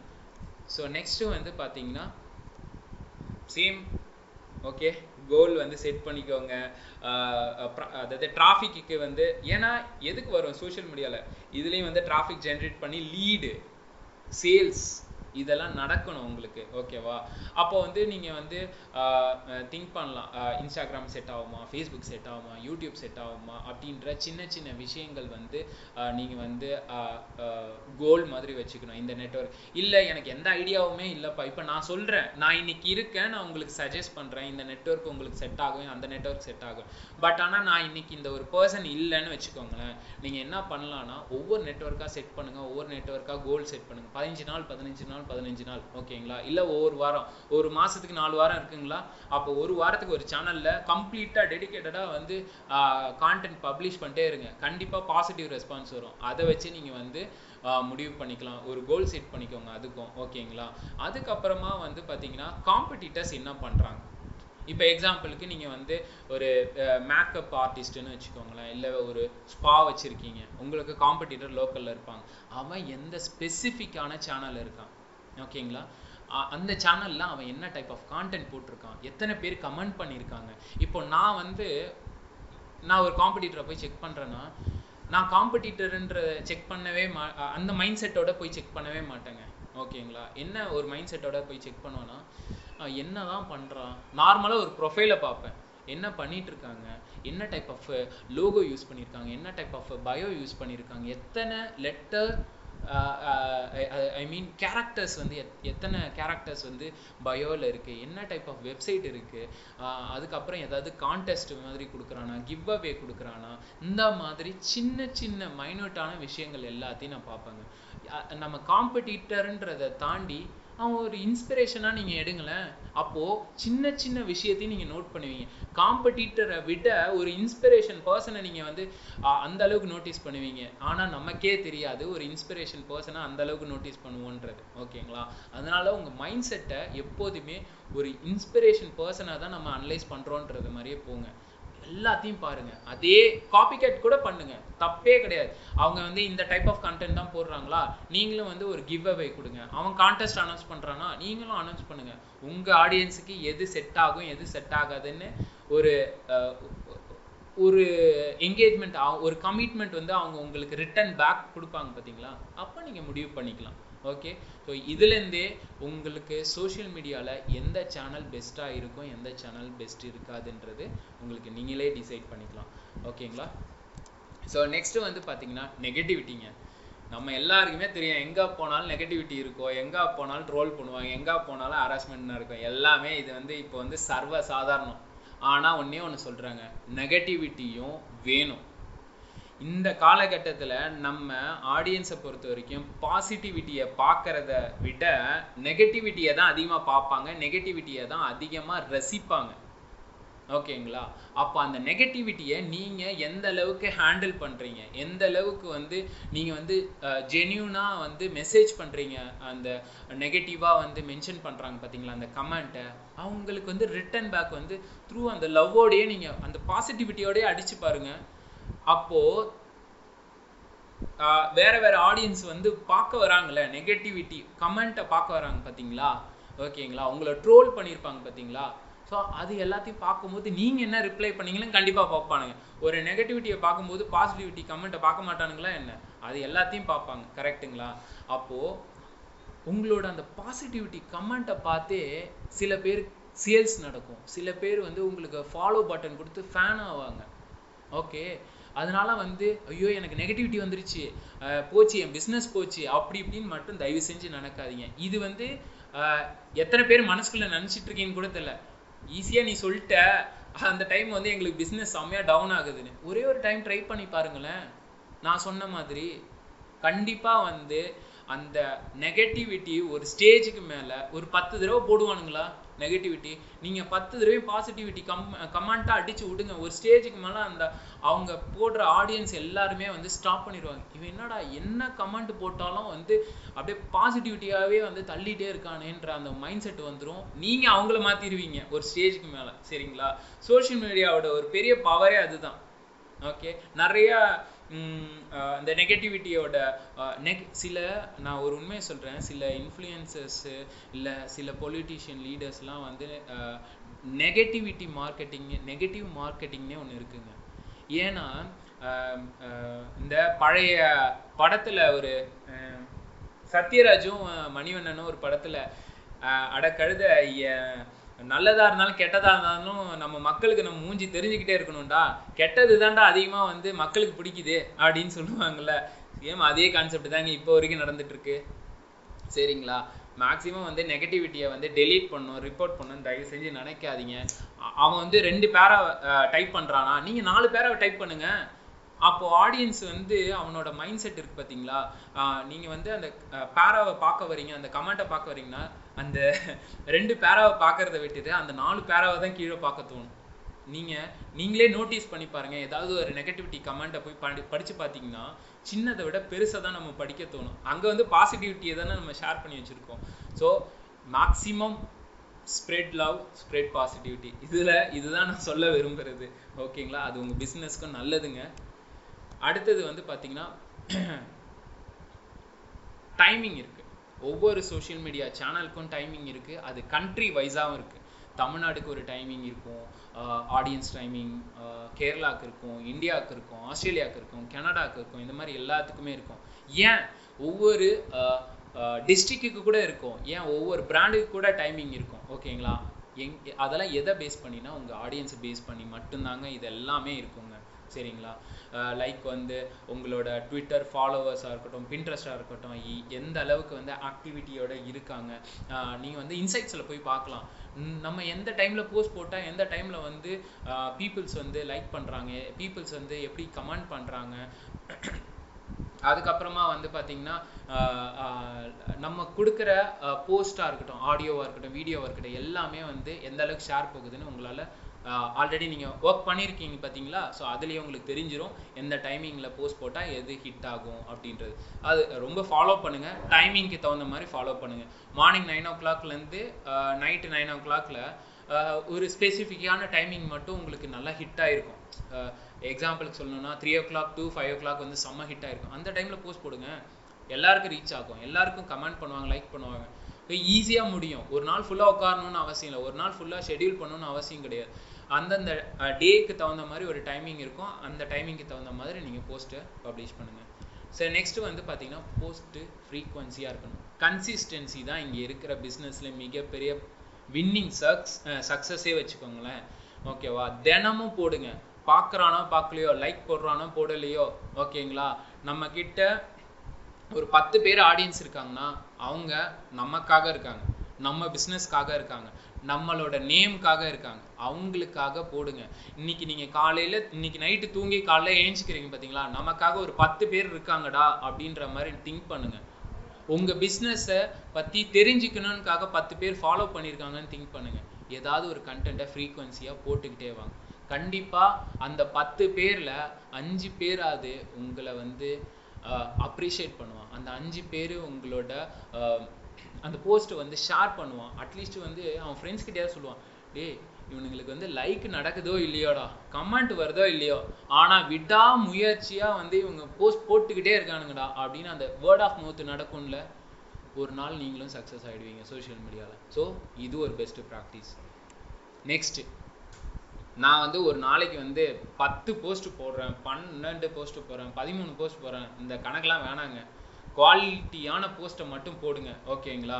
ஏன்னா ஒரு ஆடியன்ஸ் மனசில் ஒரு குவாலிட்டியான போஸ்ட்டு, குவாலிட்டியான அந்த கண்டென்ட் வேல்யூ இருக்குது பார்த்தீங்களா, அது மட்டும்தான் வந்து ஒரு மிகப்பெரிய சக்ஸஸ் ரேஷியோவே தரும். பின்ட்ரெஸ்ட்டில் வந்து நிறைய கான்டென்ட் இருக்குது, அதுக்கப்புறம் இன்ஸ்டாகிராமில் வந்து நிறைய பேர் கான்டென்ட் போடுறாங்க, நானும் வந்து நிறைய போடுறேன்னா அவன்லாம் ஆல்ரெடி சக்ஸஸ் ஆகிருப்பான். ஓகே, அவனோட இதுக்கு நீங்கள் ஆசைப்படலாம், தப்பே நான் சொல்லலை. ஆனால் நீங்கள் ஸ்டெப் பை ஸ்டெப்பாக பேபி ஸ்டெப் வைங்க. ஓகே, குவாலிட்டியான விஷயங்களையே ரிலீஸ் பண்ணுங்கள், குவாலிட்டியான ஐடியாஸை ஷேர் பண்ணுங்கள். எப்போதுமே நான் ஒன்று தாங்க சொல்கிறேன், ஒரு கோல் வச்சுக்கோங்க. அந்த கோல் அப்ஜெக்டிவ்னா நான் எதுக்கு இந்த வேலையை செய்கிறேன், ஓகே, என்ன நான் எதிர்பார்க்குறேன் இந்த வேலையிலேருந்துன்றது. கோலுன்றது இந்த வேலையை நான் 30 நாளுக்குள்ளே முடிக்கணும், 50 நாளுக்குள்ளே முடிக்கணுன்ற மாதிரி வச்சுக்கோங்க ஒவ்வொரு விஷயத்துக்கும். ஓகேவா? இந்த குவாலிட்டியை அப்போ தான் வந்து அந்த குவாலிட்டி வந்து நம்மக்கிட்ட அது வரும், அந்த க்ரியேட்டிவிட்டி ஐடியா வரும்னு வச்சுக்கோங்களேன். நம்ம மக்களுக்கு நம்ம என்ன சொல்ல போகிறோன்ற அந்த அப்ஜெக்டிவ் இருந்தாலே போதுங்க, உங்களால் வந்து ஈஸியாக குவாலிட்டியாக வந்து சக்ஸஸ் ஆக முடியும். ஓகேவா? நெக்ஸ்ட் வந்து உங்கள் கண்டென்ட்டை வந்து மிக்ஸ் பண்ணுங்க. லைக் வந்து வீடியோ கண்டென்ட்டாகவே போட்டுக்கிட்டு இருக்காதீங்க, லைக் இமேஜ் கண்டென்ட்டாக போடாதீங்க, கெரோசில்ஸ் மட்டும் போட்டுட்டு இருக்காதீங்க, மிக்ஸ்அப் பண்ணுங்க.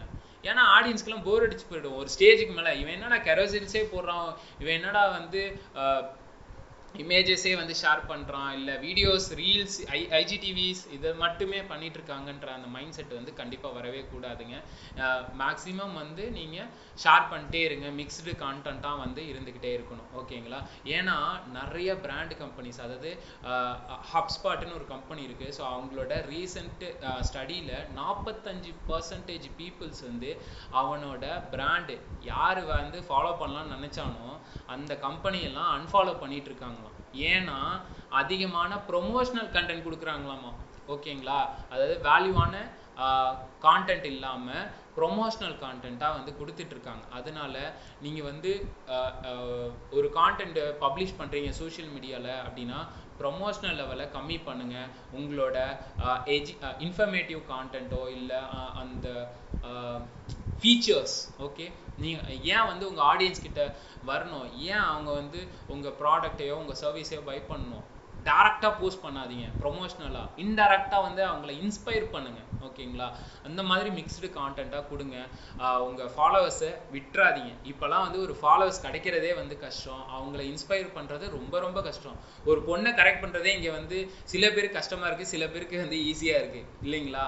ஆனால் ஒரு ஆடியன்ஸை அதெல்லாம் வந்து சில பேருக்கு தெரியும், ஆல்ரெடி வந்து ப்ரொமோட் பண்ணிட்டு இருக்கவங்க இல்லை இப்போ கிளப் ஹவுஸில் கேட்டுட்டு இருக்கிறவங்களுக்கு எல்லாருக்குமே தெரியும் நான் நினைக்கிறேன். சரி, நெக்ஸ்ட்டு வந்து என்ன டைப் ஆஃப் கான்டென்ட் கொடுக்கலான்னா, லைக் வந்து ஒரு கிஃப் இமேஜ் பேஸ் பண்ணி ஒரு கான்டென்ட் கொடுங்க, லைக் வந்து இண்டஸ்ட்ரி நியூஸை பற்றி ஒரு நாள் பேசுங்க, அதுக்கப்புறம் உங்களோட பிராண்டு கான்டென்ட்டை பற்றி பேசுங்க, பிராண்டு ப்ராடக்டை பற்றி பேசுங்க, பிராண்டு சர்வீஸ் பற்றி ரிலேட்டடான பேசுங்க. லைக் இப்போ வந்து நீங்கள் பிளாக் போஸ்ட் போட்டிருப்பீங்க, இப்போ எக்ஸாம்பிளுக்கு வந்து 20 SEO tools for start up பிஸ்னஸ்ன்னு இருக்குன்னு வச்சுக்கோங்களேன். நீங்கள் வந்து கெரோசிலில் டூல் நம்பர் 1, டூல் நம்பர் 2 அப்படின்னு சொல்லிட்டு நீங்கள் வந்து ஒரு இமேஜ் மாதிரி டிசைன் பண்ணி கெரோசில் வந்து அப்லோட் பண்ணலாம். இந்த மாதிரி சின்ன சின்ன விஷயத்தையும் பண்ணுங்கள். கண்டென்ட் ரீபர்பஸ்ன்னு ஒன்று இருக்குங்கன்னு வச்சுக்கோங்களேன். அது வந்து ஒரு அதை பற்றி பேசணுன்னா ஒரு பெரிய ஒரு செக்மெண்ட்டே போகும், அது வேணால் இன்னொரு நாள் உங்களுக்கு நான் சொல்லித்தரேன். அந்த content repurpose like blog post நீங்கள் உங்கள் வெப்சைட்டில் போட்டிருக்கீங்கன்னா அதே சோஷியல் மீடியாவில் போடுங்க, ஓகேங்களா? லைக் ஃபேஸ்புக், இன்ஸ்டாகிராம், லிங்க்டின்ற மாதிரி ஒவ்வொரு பிளாட்ஃபார்முக்கு தகுந்த மாதிரி மாற்றிக்கணும் அதை, ஓகேங்களா? இங்கே ஒரே ஒரு டிசைனை வச்சுட்டு எல்லாத்தையும் அடிச்சு விட்டுறக்கூடாது, அது வந்து ஆடியன்ஸ்க்கு போர் அடிக்கும். எப்படி போர் அடிக்குன்னா, இப்போ நான் இருக்கேன், உங்களோட எல்லாரோட பேஜ்லேயும் நான் லைக் பண்ணியிருக்கேன், அப்போது உங்களோட ஃபேஸ்புக்லேயும் லைக் பண்ணியிருப்பேன், இன்ஸ்டாலேயும் லைக் பண்ணியிருப்பேன், யூடியூப்லேயும் லைக் பண்ணியிருப்பேன், கரெக்டுங்களா? சப்ஸ்கிரைப் பண்ணியிருப்பேன். இப்போ நீங்க என்ன பண்றீங்க, எல்லா இடத்துலயும் ஒரே இமேஜ் போட்டா எனக்கு போர் அடிக்கும்ல இல்லைங்களா? அப்போ என்ன பண்ணணும்னா காலையில வந்து ஃபேஸ்புக்ல போடுங்க ஓகேங்களா, சாயந்தரம் இன்ஸ்டாகிராம்ல போடுங்க, நடுவில் வீடியோவா வந்து யூடியூப்ல போடுங்க மத்தியான டைம்ல. ஸோ வந்து நான் ஒரு நாளைக்கு வந்து ஃபேஸ்புக்கில் லாகின் ஆகலை, யூடியூப்பில் பார்க்குறேன்னு வச்சுக்கோங்களேன், உங்கள் வீடியோ எனக்கு ஃபஸ்ட்டு வந்துடும் இல்லைங்களா? அதே வீடியோ வந்து நீங்கள் பேசியிருப்பீங்க, இமேஜாக பார்க்கும்போது எனக்கு டிஃப்ரெண்ட் தாட் ப்ராசஸ் இருக்கும் லைட்டாக, ஓகேவா? ரொம்பலாம் இருக்காது, லைட்டாக தான் வச்சுக்கோங்க. மேபி வந்து வீடியோ பார்த்ததை விட இமேஜ் கரோசல் இமேஜஸில் எனக்கு இம்ப்ரெஸ் ஆகிருக்கலாம், மைண்டில் இம்ப்ரெஸ் ஆகிருக்கும், ஓகேவா? ஸோ அதை வந்து எனக்கு பிடிச்சிருக்கலாம், அதை வந்து லைக் பண்ணியிருப்பேன். ஏன்னா எல்லாரோட மைண்ட் செட்டும் ஒவ்வொரு மாதிரி இருக்கும் இல்லைங்களா? ஸோ அந்த மாதிரிலாம் ட்ரை பண்ணுங்கள். உங்களோட கம்பெனியோட கல்ச்சர், சப்போஸ் ஜாப் ஏதாவது இருக்குன்னா அதெல்லாம் நீங்கள் வந்து ஷேர் பண்ணலாம், ஓகேங்களா? நெக்ஸ்ட் வந்து உங்கள் காம்படிட்டரை ரிசர்ச் பண்ணுங்கள். ஒரு விஷயத்தை நீங்கள் ஸ்டார்ட் பண்ணுறதுக்கு முன்னாடி எப்போதுமே வந்து உங்களோட காம்படிட்டரை ரிசர்ச் பண்ணுறது ரொம்ப ரொம்ப நல்லது, ஓகேங்களா? ப்ளஸ் வந்து உங்களோட ஆடியன்ஸே தான் அங்கேயும் இருக்காங்களா அப்படின்றதையும் பாருங்கள். லைக் கமெண்ட்டில் ஏதாவது நம்ம இங்கேயும் லைக் பண்ணிட்டு அங்கேயும் லைக் பண்ணியிருக்கானான்ற சின்ன சின்ன விஷயங்களை பாருங்கள். இல்லைன்னா இப்படி கூட திங்க் பண்ணுங்கள், அவன் ஆடியன்ஸ் நமக்கு வரணும்னு திங்க் பண்ணுங்கள். ஏன் நம்ம ஆடியன்ஸ் அங்கே போகிறானா இல்லையான்னு ஏன் பார்க்கணும், அங்கே இருக்கிற ஆடியன்ஸை இங்கே கொண்டு வரணும், என்ன பண்ணலாம் ஏது பண்ணலான்ற சின்ன சின்ன விஷயம் யோசிங்க. அவன் என்ன கண்டென்ட் போட்டு எல்லாத்தையும் அட்ராக்ட் பண்ணுறான்னு பாருங்கள். எல்லாத்தையும் நீங்கள் வந்து ஒரு டாக்குமெண்டேஷன் பண்ணுங்கள், ஒரு டைரியில் நோட் பண்ணுங்கள், எக்ஸலில் நோட் பண்ணுங்கள், என்ன வேணாலும் யூஸ் பண்ணுங்கள், என்ன டூல் வேணாலும் யூஸ் பண்ணுங்கள். பட் ஆனால் ரிசர்ச் ரொம்ப முக்கியங்க காம்படிட்டரை அனலைஸ் பண்ணுறது. ஸோ நெக்ஸ்ட்டு வந்து பார்த்தீங்கன்னா யூசர் நேம். ஓகே, நீங்கள் வந்து ஆக்டிவாக இருங்க, இல்லாமல் போங்க, ஓகேவா?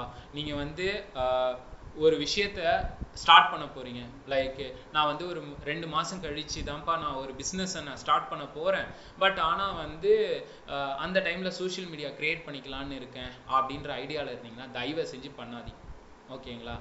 ஏன்னா 60 நாளில் உங்களை மாதிரி ஒரு 10 கம்பெனி உருவாகும். நான் சொல்கிறது 10ன்றது கம்மிங்க, சரிங்களா?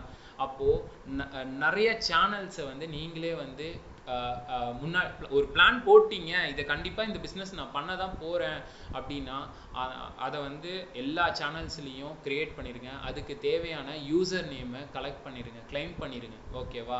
ஸோ எக்ஸாம்பிளுக்கு வந்து கீழே வந்து நான் ஒரு சைட் போட்டிருக்கேன், நேம் செக்கர் அப்படின்ற ஒரு சைட் இருக்குது, ஓகேங்களா? So namechecker.com. ஸோ இதோட யூஆர்எல் வேணால் நான் சாட்டில் போடுறேன், உங்களுக்கு வந்து யூஸ்ஃபுல்லாக இருக்கும் கண்டிப்பாக. இதில் போனீங்கன்னா டொமைன் நேம்லேருந்து ஆமாம் டொமைன் நேம்லேருந்து ஃபேஸ்புக், இன்ஸ்டாகிராம், யூடியூப் என்னென்ன சோஷியல் மீடியா சேனலில் இருக்கோ எல்லாத்துலேயும் வந்து அந்த யூசர் நேம் இருக்கா இல்லையா அப்படின்ற அந்த அவைலபிலிட்டி காட்டும், ஓகேங்களா? 4 மாதம் கழிச்சு கூட வேணாலும் பிஸ்னஸ் பண்ணுங்கள், ஆனால் இந்த யூசர் நேம்ஸ் எல்லாத்தையும் கிளைம் பண்ணிடுங்க, ஓகேவா? ஸோ நெக்ஸ்ட்டு வந்து பார்க்க போகிறது வந்து பார்த்தீங்கன்னா கான்டெஸ்ட். ஒரு ஸ்மார்ட்டான கான்டெஸ்ட் ரன் பண்ணுங்கள், ஓகேங்களா? ஏன்னா அதில் தான் வந்து ஒரு உங்களோட எக்ஸிஸ்டிங் ஆடியன்ஸோட என்கேஜ்மெண்ட்டு, இன்ட்ராக்ஷன்ஸு, அவங்க வந்து ரெஃபரல் பண்ணுறது, இது எல்லாமே வந்து பார்த்திங்கன்னா ஒரு க்ரோத் இருக்கும். உங்களால் ஒரு ஹை வால்யூம் க்ரோத்தை வந்து பார்க்க முடியும் கான்டெஸ்ட்டில், கிவ் அவேல, இந்த மாதிரி விஷயங்கள்லாம் பண்ண முடியும்னு வச்சுக்கோங்களேன். என்ன கான்டெஸ்ட் கொடுத்தா நல்லாயிருக்கும் அப்படின்னு கேட்டிங்கன்னா உங்கள் காம்படிட்டர் அனலைஸ் பண்ணுங்கள். சரி, காம்படிட்டரே எனக்கு யாருமே வந்து கான்டெஸ்ட் ரன் பண்ணலப்பா அப்படின்னா சிம்பிளாக வேணால் ஒரு ஐடியா வேணால் சொல்கிறேன். இது ஹேக்லாம் கிடையாதுங்க, சிம்பிள் ஐடியா தான் நான் சொல்கிறேன், ஓகேவா? ஆல்ரெடி வந்து நிறைய கூகுளில் போனீங்கன்னா இங்கே பாருங்கள், ஒரே ஒரு விஷயம் மட்டும் சொல்கிறேன், இங்கே யாருமே எக்ஸ்பர்ட் கிடையாது, எல்லாருமே எக்ஸ்பெரிமெண்ட் பண்ணிட்டு தான் இருக்கோம். இதை விட மிகப்பெரிய விஷயம் உங்ககிட்ட வரப்பிரசாதமாக என்ன தெரியுமா இருக்குது? கூகுள்ன்ற ஒரு டூல் இருக்குது உங்ககிட்ட, ஓகேவா? ஸோ கான்டெஸ்ட்டோட எக்ஸாம்பிள்ஸ், டெம்ப்ளேட்ஸ் அப்படின்ட்டு கூகுளில் போய் போடுங்க, ஓகேங்களா? கண்டிப்பாக உங்கள் இண்டஸ்ட்ரி பற்றிலாம் வராது, சொல்லிட்டேன், வேறு இண்டஸ்ட்ரி பற்றி தான் வரும். ஆனால் ஐடியாஸ் கிடைக்கும். பாடுறா இந்த மாதிரி கான்டெஸ்ட்லாம் ரன் பண்ணியிருக்காங்களா அப்படின்ற ஒரு தாட் ப்ராசஸ் வந்து அங்கே க்ரியேட் ஆகும்னு வச்சுக்கோங்களேன். அதை யூஸ் பண்ணிக்கோங்க. அதை பேஸ் பண்ணி நீங்களாக ஒரு ஐடியாவை க்ரியேட் பண்ணுங்கள். உங்கள் கம்பெனிக்கு தகுந்த மாதிரி, உங்கள் பிராண்டுக்கு தகுந்த மாதிரி திங்க் பண்ணுங்கள், எக்ஸ்பெரிமெண்ட் பண்ணுங்கள். எது சக்ஸஸ் ஆகும், எது ஃபெயிலியர் ஆகுன்ற விஷயங்கள் எல்லாத்தையும் பாருங்கள், ஓகேங்களா? நெக்ஸ்ட்டு வந்து பார்த்தீங்கன்னா ஹேஷ்டேக்ஸு. ஸோ இன்ஸ்டாகிராமில் ஹேஷ்டாக் ஒர்க் ஆகுது, லிங்க்டின்ல ஹேஷ்டாக் ஒர்க் ஆகுது. ஃபேஸ்புக்கை பொறுத்த வரைக்கும் ஹேஷ்டாக்லாம் ஒர்க் ஆகுறது இல்லை. ஸோ நான் என்ன சொல்கிறேன், ட்விட்டரில் ஹேஷ்டாக் ஒர்க் ஆகும். நான் என்ன சொல்கிறேன்னா, ஒவ்வொரு ஹேஷ்டாக்கு தகுந்த மாதிரி நீங்கள் என்ன பண்ணலாம் அப்படின்னு கேட்டிங்கன்னா, ரிசர்ச் பண்ணுங்கள். இப்போ நீங்கள் என்ன டைப் ஆஃப் கான்டென்ட் போடுறீங்களோ அது ரிலேட்டடான ஹேஷ்டாக், அதுக்கப்புறமா வந்து நீங்கள் என்ன பண்ணுறீங்க, ஸோ உங்களை பற்றி உள்ள ஹேஷ்டாக், லொக்கேஷன் பேஸ் பண்ணி ஹேஷ்டாக், இது எல்லாத்தையும் கம்பைல் பண்ணுங்கள். 3 செட்டாக வச்சுக்கோங்க. இப்போ இன்ஸ்டாகிராமில் 30 ஹேஷ்டாக் இருக்குது இல்லைங்களா? 30 ஹேஷ்டாகை 3 பிரிச்சுக்கோங்க. ஒரு நாளைக்கு இந்த ஹேஷ்டாக், 2வது நாளைக்கு இந்த ஹேஷ்டாக், 3வது நாளைக்கு அந்த ஹேஷ்டாக்னு சொல்லிட்டு ஷஃபிள் பண்ணிட்டே இருங்க. ஹேஷ்டாகை ஸ்பேம் பண்ணாதீங்க சரிங்களா? எப்போதுமே ட்ரெண்டிங்கான ஹேஷ்டாக் அந்தந்த டைமுக்கு ஏதாவது இருக்கா அப்படின்னு. இப்போ கோவிட்ன்ற ஹேஷ்டாக் நிறைய பேர் யூஸ் பண்ணிட்டு இருக்காங்க. நான் பார்த்தேன். ஒவ்வொரு ஏஜென்சி, ஒவ்வொரு பிராண்டு எல்லாருமே வந்து அந்த கோவிட்ன்ற அந்த ஹேஷ்டாக் யூஸ் ஏன்னா ட்ரெண்டாக போயிட்டுருக்கு. நிறைய போஸ்ட் தினமும் போட்டுட்ருக்காங்க. நிறைய பேர் அதை ரிலேட்டடாக பார்க்குறாங்க. அப்போ ஒரு சர்டன் பர்சன்டேஜ் irrelevant தான். பட் ஆனால் இந்த ட்ரெண்டிங் ஹேஷ்டாகும் வந்து யூஸ் பண்ணுறவங்க யூஸ் பண்ணி தான் இருக்காங்க. டெஸ்ட் பண்ணுங்கள், இதையும் டெஸ்ட் பண்ணி பாருங்கள் ஓகேங்களா? கண்டிப்பாக வந்து உங்கள் பிஸ்னஸ்க்கு ஏதாவது வந்து சக்ஸஸ் ஆகும். ஸோ நெக்ஸ்ட் வந்து பார்த்தீங்கன்னா ஹியூமர் சென்ஸு. எனக்கு தெரியல நான் வந்து ஹியூமர் சென்ஸாக பேசுகிறேன்னா என்னென்னு. பட் ஆனால் வந்து எனக்கு பிடிச்ச ஒரு 2-3 மென்டார்ஸ் இருக்காங்க.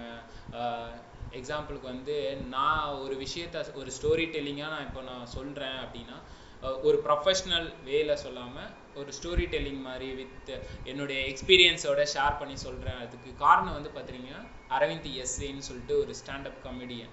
ஹியூமர் சென்ஸ் அப்படி இருக்கும். அவன் என்ன கான்டென்ட் வேல்யூ சொல்ல வரானோ அதை கிளியராக சொல்லுவான். பட் ஆனால் வித் ஹியூமரோட சொல்லுவான். பேட் வேர்ட்ஸ் இருக்கும், எல்லாமே இருக்கும். பட் ஆனால் மக்கள் அங்கே ஆடியன்ஸ் வந்து லைக் பண்ணுவாங்க ஓகேங்களா? கேரிவி என்னுடைய மென்டார் பின்னாடி ஓடிட்டு இருக்கு பார்த்தீங்களா? ஸோ இவரும் வந்து எனக்கு ஒரு ஹியூமர் இருக்கும். லைட்டாக சிரிக்க மாட்டார். பட் ஆனால் உள்ள ஒரு ஹியூமர் வச்சுருப்பாருன்னு வச்சுக்கோங்களேன் ஒவ்வொரு கான்டென்ட்டுக்குள்ளேயும். ஸோ அது வந்து ரொம்ப ரொம்ப முக்கியங்க. உங்கள் சோஷியல் மீடியா அது விஷுவலாக நீங்கள் என்ன ஒரு கான்டென்ட்டை கொண்டு வரீங்களோ அந்த ஹியூமர் இருக்கணும். அப்போ தான் வந்து ஆடியன்ஸ் வந்து அதுக்காக அடிக்ட் ஆக ஆரம்பிப்பாங்க சரிங்களா? நீங்கள் வந்து எஜுகேட் பண்ணிட்டே இருக்கீங்க, போர் அடிக்குதுன்னா ஒரு டைம் ஹியூமராக ஏதாவது ஒரு விஷயம் பண்ணுங்கள், செம்மையாக இருக்கும். இப்போ நான் லாஸ்ட் என்னுடைய இன்ஸ்டாகிராமில் பார்த்தீங்கன்னா ஒரு கிஃப் ஆட் பண்ணியிருப்பேன் ஹியூமரோட தான் ஓகேங்களா? ஒன்று வந்து எலன் மஸ்க்கு, அதுக்கப்புறம் வந்து உல்ஃப் ஆஃப் வால் ஸ்ட்ரீட்டோட மூவி சீன் வந்து போட்டிருப்பேன். நான் தினமும் வந்து ஒன் டே ஒரு நாள் விட்டு ஒரு நாள் வந்து பார்த்தீங்கன்னா கோட் மட்டும் மென்ஷன் பண்ணுவேன். ஆனால் வந்து எனக்கு பெருசாக லைக் இல்லை, யாரும் லைக் பண்ணல. ஆனால் ஒரு ஹியூமர் சென்ஸோட அந்த இமேஜ் கிஃப் இமேஜை போட்டதுக்கப்புறம் லைக் பண்ணுறாங்க நிறைய பேர். போய் பார்த்தா இன்சைட்ஸில் பார்த்தா நிறைய பேர் சேவ் பண்ணியிருக்காங்க, ஷேர் பண்ணியிருக்காங்க. எனக்கு செம்ம ஆச்சரியமாக போச்சு. ஸோ ஹியூமர் வந்து எதிர்பார்க்குறாங்க. ஏன்னா மக்கள் வந்து தினமும் டென்ஷன். ஒருத்தங்களுக்கு வந்து பிஸ்னஸில் வந்து எதுவுமே ஹிட் ஆகலையேன்னு இருக்காங்க. இன்னொருத்தங்க வந்து ஆஃபீஸோட டென்ஷன் இருக்கும், நிறையா இருக்குது. இங்கே வந்து வெளியில் அவ்வளோ நெகட்டிவிட்டி ஓடிட்டுருக்கு. அட்லீஸ்ட் ஒரு பாசிட்டிவிட்டியோட ஹியூமர் இருந்ததுன்னா கண்டிப்பாக வந்து உங்கள் போஸ்ட் ஹிட் ஆகும் ஓகேங்களா? அதை மைண்டில் வச்சுக்கோங்க. நெக்ஸ்ட் வந்து உங்களோட எக்ஸ்போஷரை இன்க்ரீஸ் பண்ணுறதுக்கு எல்லா சோஷியல் மீடியா சேனல்லையும் சேம் கன்சிஸ்டன்ட் வந்து யூஸ் பண்ணுங்கள். எக்ஸாம்பிளுக்கு வந்து பார்த்தீங்கன்னா என் நேம் இருக்குதுன்னு வச்சுக்கோங்களேன், அரவிந்த் ராஜகோபாலன். அதை வந்து எங்கே போனாலும் அந்த அரவிந்த் ராஜகோபாலன் நான் மென்ஷன் பண்ணியிருப்பேன். அதே மாதிரி ஆஸ்க் அரவிந்த் அப்படின்ற அந்த யூசர் நேம் எல்லா இடத்துலையும் யூஸ் பண்ணியிருப்பேன். இப்போ கூகுளில் போனாலே ஆஸ்க் அரவிந்த்னு நீங்கள் டைப் பண்ணாலே என்னை பற்றி தான் வரும், அரவிந்த் ராஜகோபாலன்னு போட்டாலும் என்னை பற்றி தான் வரும். ஸோ என்னுடைய எக்ஸ்போஷர் வந்து இன்க்ரீஸ் ஆகிட்டே தான் இருக்குது. இப்போ நாளைக்கு வந்து ஏதோ இப்போ நான் இந்தியன் எக்ஸ்பிரஸில் பப்ளிஷ் ஆனேன் பார்த்தீங்களா? ஸோ அதுலேயும் வந்து பார்த்தீங்கன்னா அந்த அரவிந்த் ராஜகோபாலன் ஏகேஏ ஆஸ்க் அரவிந்த் இப்படின்றது தான் நான் அங்கே மென்ஷன் பண்ண சொல்லுவேன். வெறும் அரவிந்த் ராஜகோபாலன்றது மென்ஷன் பண்ணவே சொல்ல மாட்டேன். ஸோ நீங்கள் சேம் யூசர் நேம் அதே மாதிரி உங்களோட ஃபுல் நேம் இது எல்லாமே ஈக்குவலாக எல்லா இடத்துலையும் யூஸ் பண்ணுங்கள். சில பேர் என்ன பண்ணியிருப்பாங்கன்னா ஃபேஸ்புக்கில் அஃபிஷியல் பிராண்ட் நேம்னு அந்த உங்களோட பிராண்ட் நேம் என்னவோ அந்த அஃபிஷியல் முன்னாடி வேர்டு போட்டிருப்பாங்க. இது வந்து ஃபேஸ்புக் கொடுத்துருப்பாங்க. இன்ஸ்டாகிராமில் பார்த்தா வெறும் அவனோட பிராண்ட் நேம் மட்டும்தான் இருக்கும், அஃபிஷியல்ன்ற அந்த வேர்டு இருக்காது ஓகேங்களா?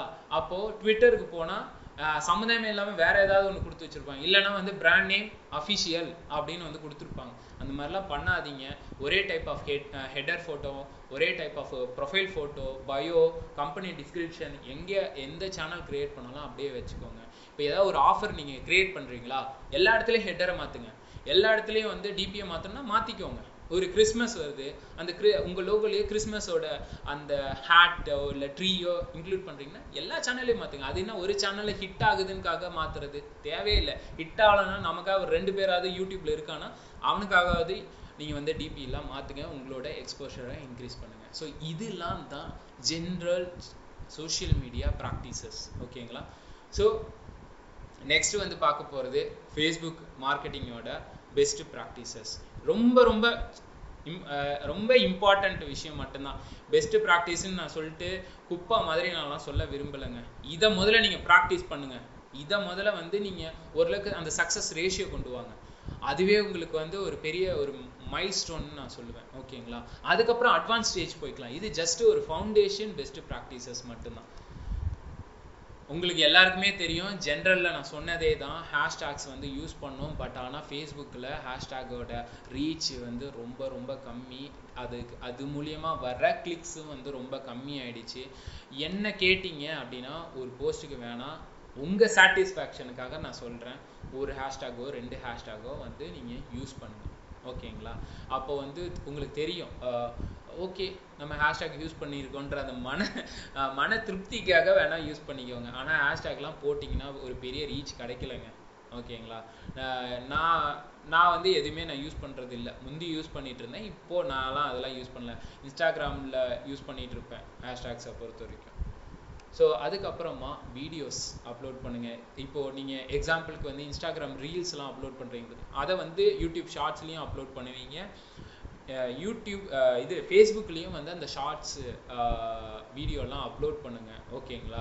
ஏன் அப்படின்னு நான் சொல்கிறேன்னா, நான் வந்து என்ன பண்ணேன்னா, யூடியூப்பில் ஒரு 2-3 வீடியோ ஆக்சுவலாக வந்து ஒரு 4 months முன்னாடி அப்லோட் பண்ணேன். அந்த வீடியோ ஏன் அங்கே மட்டும் அப்லோட் பண்ணோம், ஃபேஸ்புக்லேயும் அப்லோட் பண்ணலாமே அப்படின்னு சொல்லிட்டு அப்லோட் பண்ணேன். ஆனால் யூடியூப்பில் இருக்கிற அந்த வீடியோ வந்து இண்டெக்ஸ் ஆகிறதுக்கு முன்னாடி எனக்கு ஃபேஸ்புக்கில் நான் அப்லோட் பண்ண வீடியோ வந்து இண்டெக்ஸ் ஆகிடுச்சு கூகுளில். ஸோ அதனால் என்ன சொல்கிறேன்னா, வீடியோ அப்லோட் பண்ணுங்கள் டேரெக்டாக. அது மட்டும் இல்லாமல் உங்ககிட்ட இருக்கிற ஆடியன்ஸ் வந்து இமேஜை விட வீடியோவுக்கு அதிகமாக டைம் ஸ்பெண்ட் பண்ணுவாங்க. ஓகேவா? ஸோ அதை வந்து ட்ரை பண்ணுங்கள். நெக்ஸ்ட்டு வந்து கம்ப்ளீட்டாக எனக்கு தெரிஞ்சு ஒரு பர்சன் ப்ரொஃபைல் பார்த்தேன், ஒன்றுமே இல்லைங்க. ஓகேவா? ஒரு அபோட்டாஸில் வந்து ப்ராப்பரான விஷயம் வந்து ஒன்றுமே கிடையாது. ஏதோ கடமைக்கு ஃபில் பண்ணணுமேன்னு தான் ஃபில் பண்ணுறாங்க. ஆனால் தயவு செஞ்சு அப்படி பண்ணாதீங்க. உங்கள் கஸ்டமர் உங்களை நம்பி வராங்க. அப்போது நீங்கள் எந்த அளவுக்கு டிரான்ஸ்பரண்ட்டாக இருக்கணுன்றதை மட்டும் மைண்டில் வச்சுக்கோங்க. சரிங்களா? அதாவது நீங்கள் எப்போ இந்த கம்பெனி ஆரம்பிச்சிங்க, உங்களோட பிஸ்னஸ் என்ன, மிஷன் என்ன, யூடியூப் சேனல் இருக்கா, உங்களோட வெப்சைட் சேனல் இருக்கா, ஃபோன் நம்பர் இருக்கா, வாட்ஸ்அப் நம்பர் இருக்கான்னு உங்களை பற்றி ஹோல் ஹிஸ்ட்ரியை ஃபேஸ்புக்கில் அப்டேட் பண்ணுங்கள் பேஜில். ஓகேவா? ஃபேஸ்புக் பேஜில் வந்து அப்டேட் பண்ணுங்கள். ஃப்ரீக்வெண்ட்டாக நான் சொன்ன மாதிரி போஸ்ட் போட்டுக்கிட்டே இருங்க. ஓகேங்களா?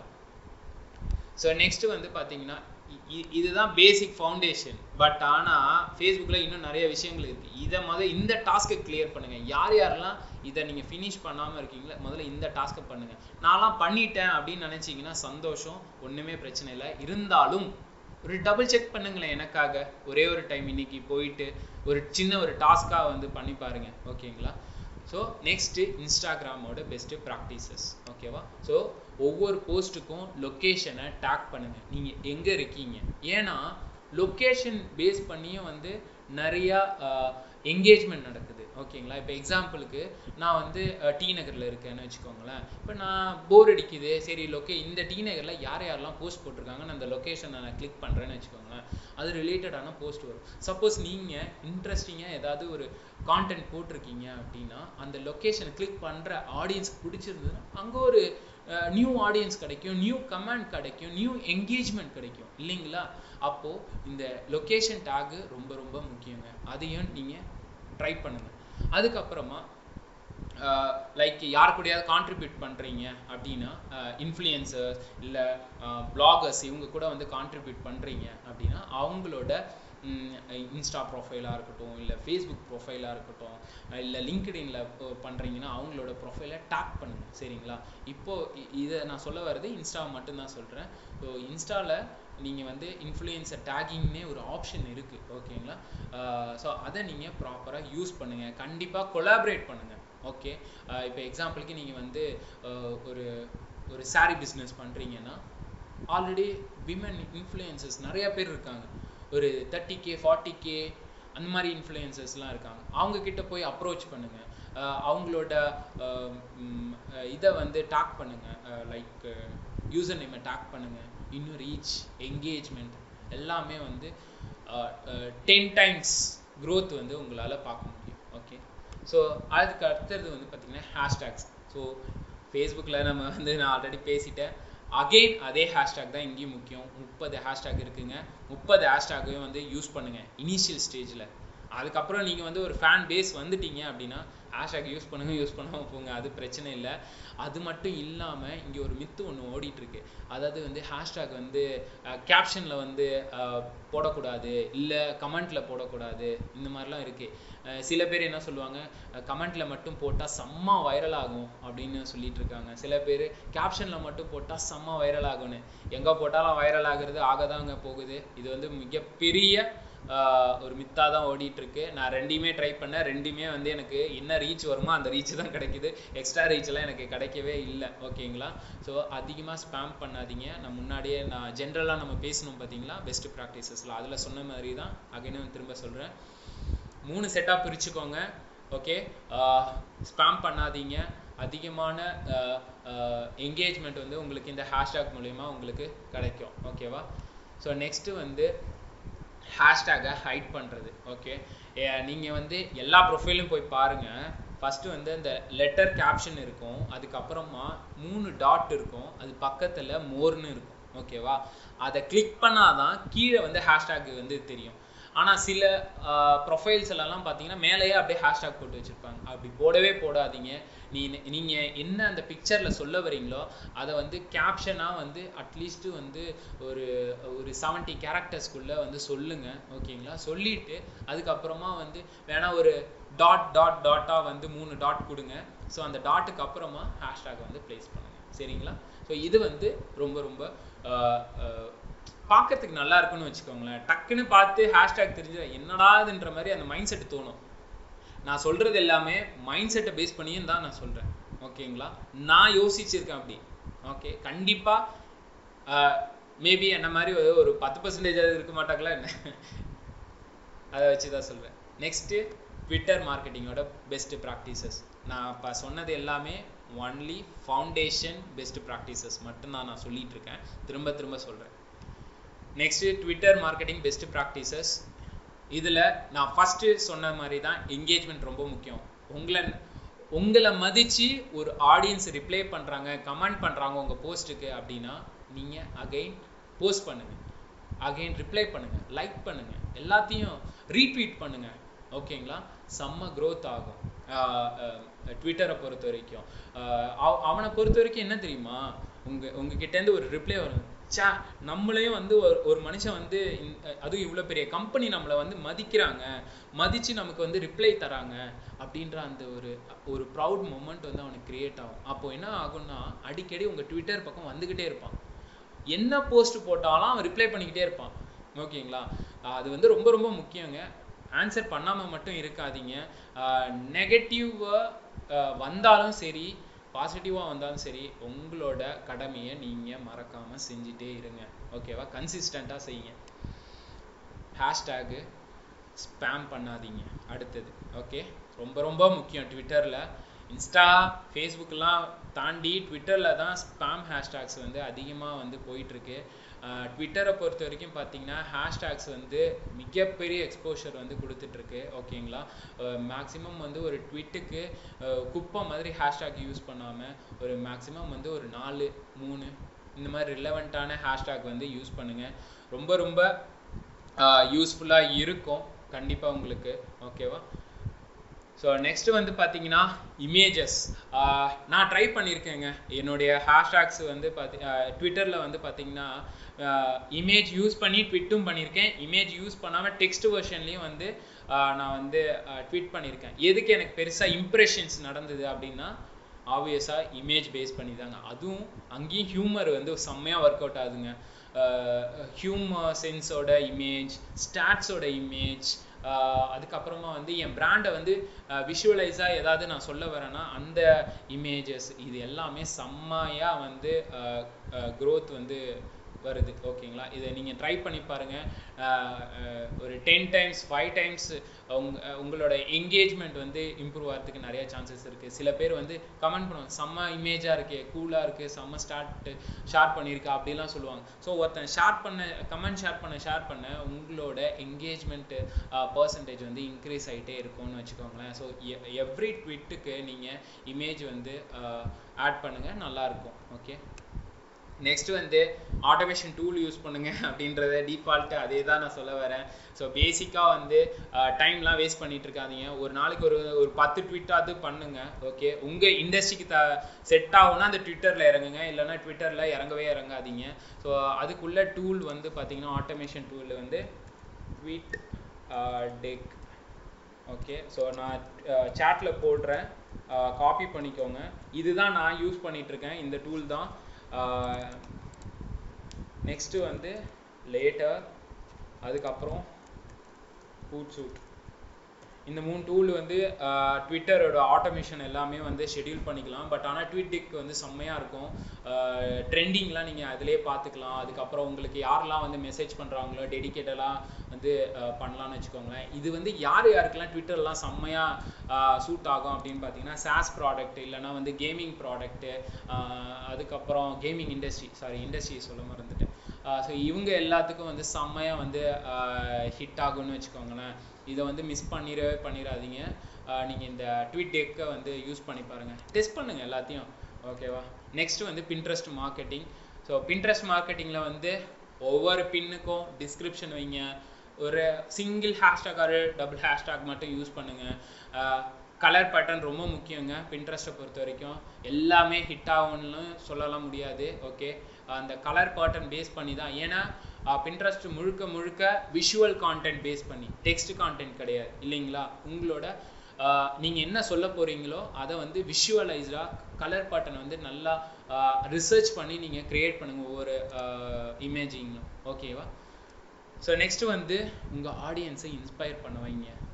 என்னை பொறுத்த வரைக்கும் எனக்கு ஏதாவது வந்து ஐடியா வேணும்னு வைங்களேன். இப்போது நான் எங்கேயாவது ட்ராவல் பண்ண போகிறேன். ஸோ அந்த ட்ராவல் ரிலேட்டடாக ஏதாவது ஒரு பிளேஸ்க்கு போகிறேன் அப்படின்னா அந்த பிளேஸில் வந்து எப்படி ஃபோட்டோ எடுக்கலாம், ஓகே, எப்படி வந்து போசஸ் கொடுக்கலாம் அப்படின்ற சின்ன விஷயங்கள் வந்து நீங்கள் வந்து போய் பார்க்கலாம் எங்கே பின்ட்ரெஸ்ட்டில். ஓகேவா, அதுக்கப்புறம் ட்ராவல் பிளேசஸ். இப்போ வந்து நீங்கள் மணாலி போகிறீங்க, கேரளா எங்கேயாவது போகிறீங்க. சரி, கேரளாவில் என்னென்ன பிளேசஸ் இருக்குது அப்படின்னு நீங்கள் பின்ட்ரெஸ்ட்டில் போட்டால் கூட கேரளாவில் நமக்கு தெரியாத சின்ன பிளேசஸ் கூட இருக்கலாம், அது இன்ஸ்பயர் ஆகிறோம். அந்த மாதிரி சின்ன விஷயங்கள் வந்து நீங்கள் இன்ஸ்பயர் பண்ணுங்கள். ஆக்சுவலாக வந்து விமன் ரிலேட்டட் எல்லா இண்டஸ்ட்ரியும் பின்ட்ரெஸ்ட்டில் செம்ம ஹிட் ஆகும். ஒரு என்ன சொல்கிறது, ஹேண்ட்மேடு அந்த பேங்கிள்ஸ் அதெல்லாம் நான் நிறைய பார்த்துருக்கேன் ஆன்லைனில். ஹேண்ட்மேட் பேங்கிள்ஸ் எல்லாம் செம்மையாக ஹிட் ஆகும். மேக்கப்பு, சாரீ, வெட்டிங் ஃபோட்டோஷூட்ஸு, அதுக்கப்புறமா வந்து ஹேர் ஸ்டைல்ஸ், ட்ராவல், இந்த இண்டஸ்ட்ரிலாம் செம்ம ஹிட் ஆகுங்க பின்ட்ரெஸ்ட்டில் பொறுத்த வரைக்கும். B2Bயை பொறுத்த வரைக்கும் கம்மி தான். ஓகேங்களா, depends product or service base பண்ணி சொல்கிறேன். ஓகே, ஸோ நெக்ஸ்ட்டு வந்து பார்த்தீங்கன்னா டீம் பேஸ்டு போர்டு. ஓகே, நான் இப்போ தான் கொஞ்ச நேரத்துக்கு முன்னாடி சொன்னேன், உங்களோட கலர் பேட்டர்ன் ரொம்ப முக்கியம். ஒரு ஆடியன்ஸ் வந்து உள்ளே என்ட்ரு ஆகுறாங்க, உங்களோட பின்ட்ரெஸ்ட் ப்ரொஃபைலில் என்ட்ரு ஆகுறாங்கன்னா அது வந்து ஒரு கலர்ஃபுல்லாக ஒரு யூனிஃபார்ம் பேஸ் பண்ணி அந்த தீம் இருக்கணும்.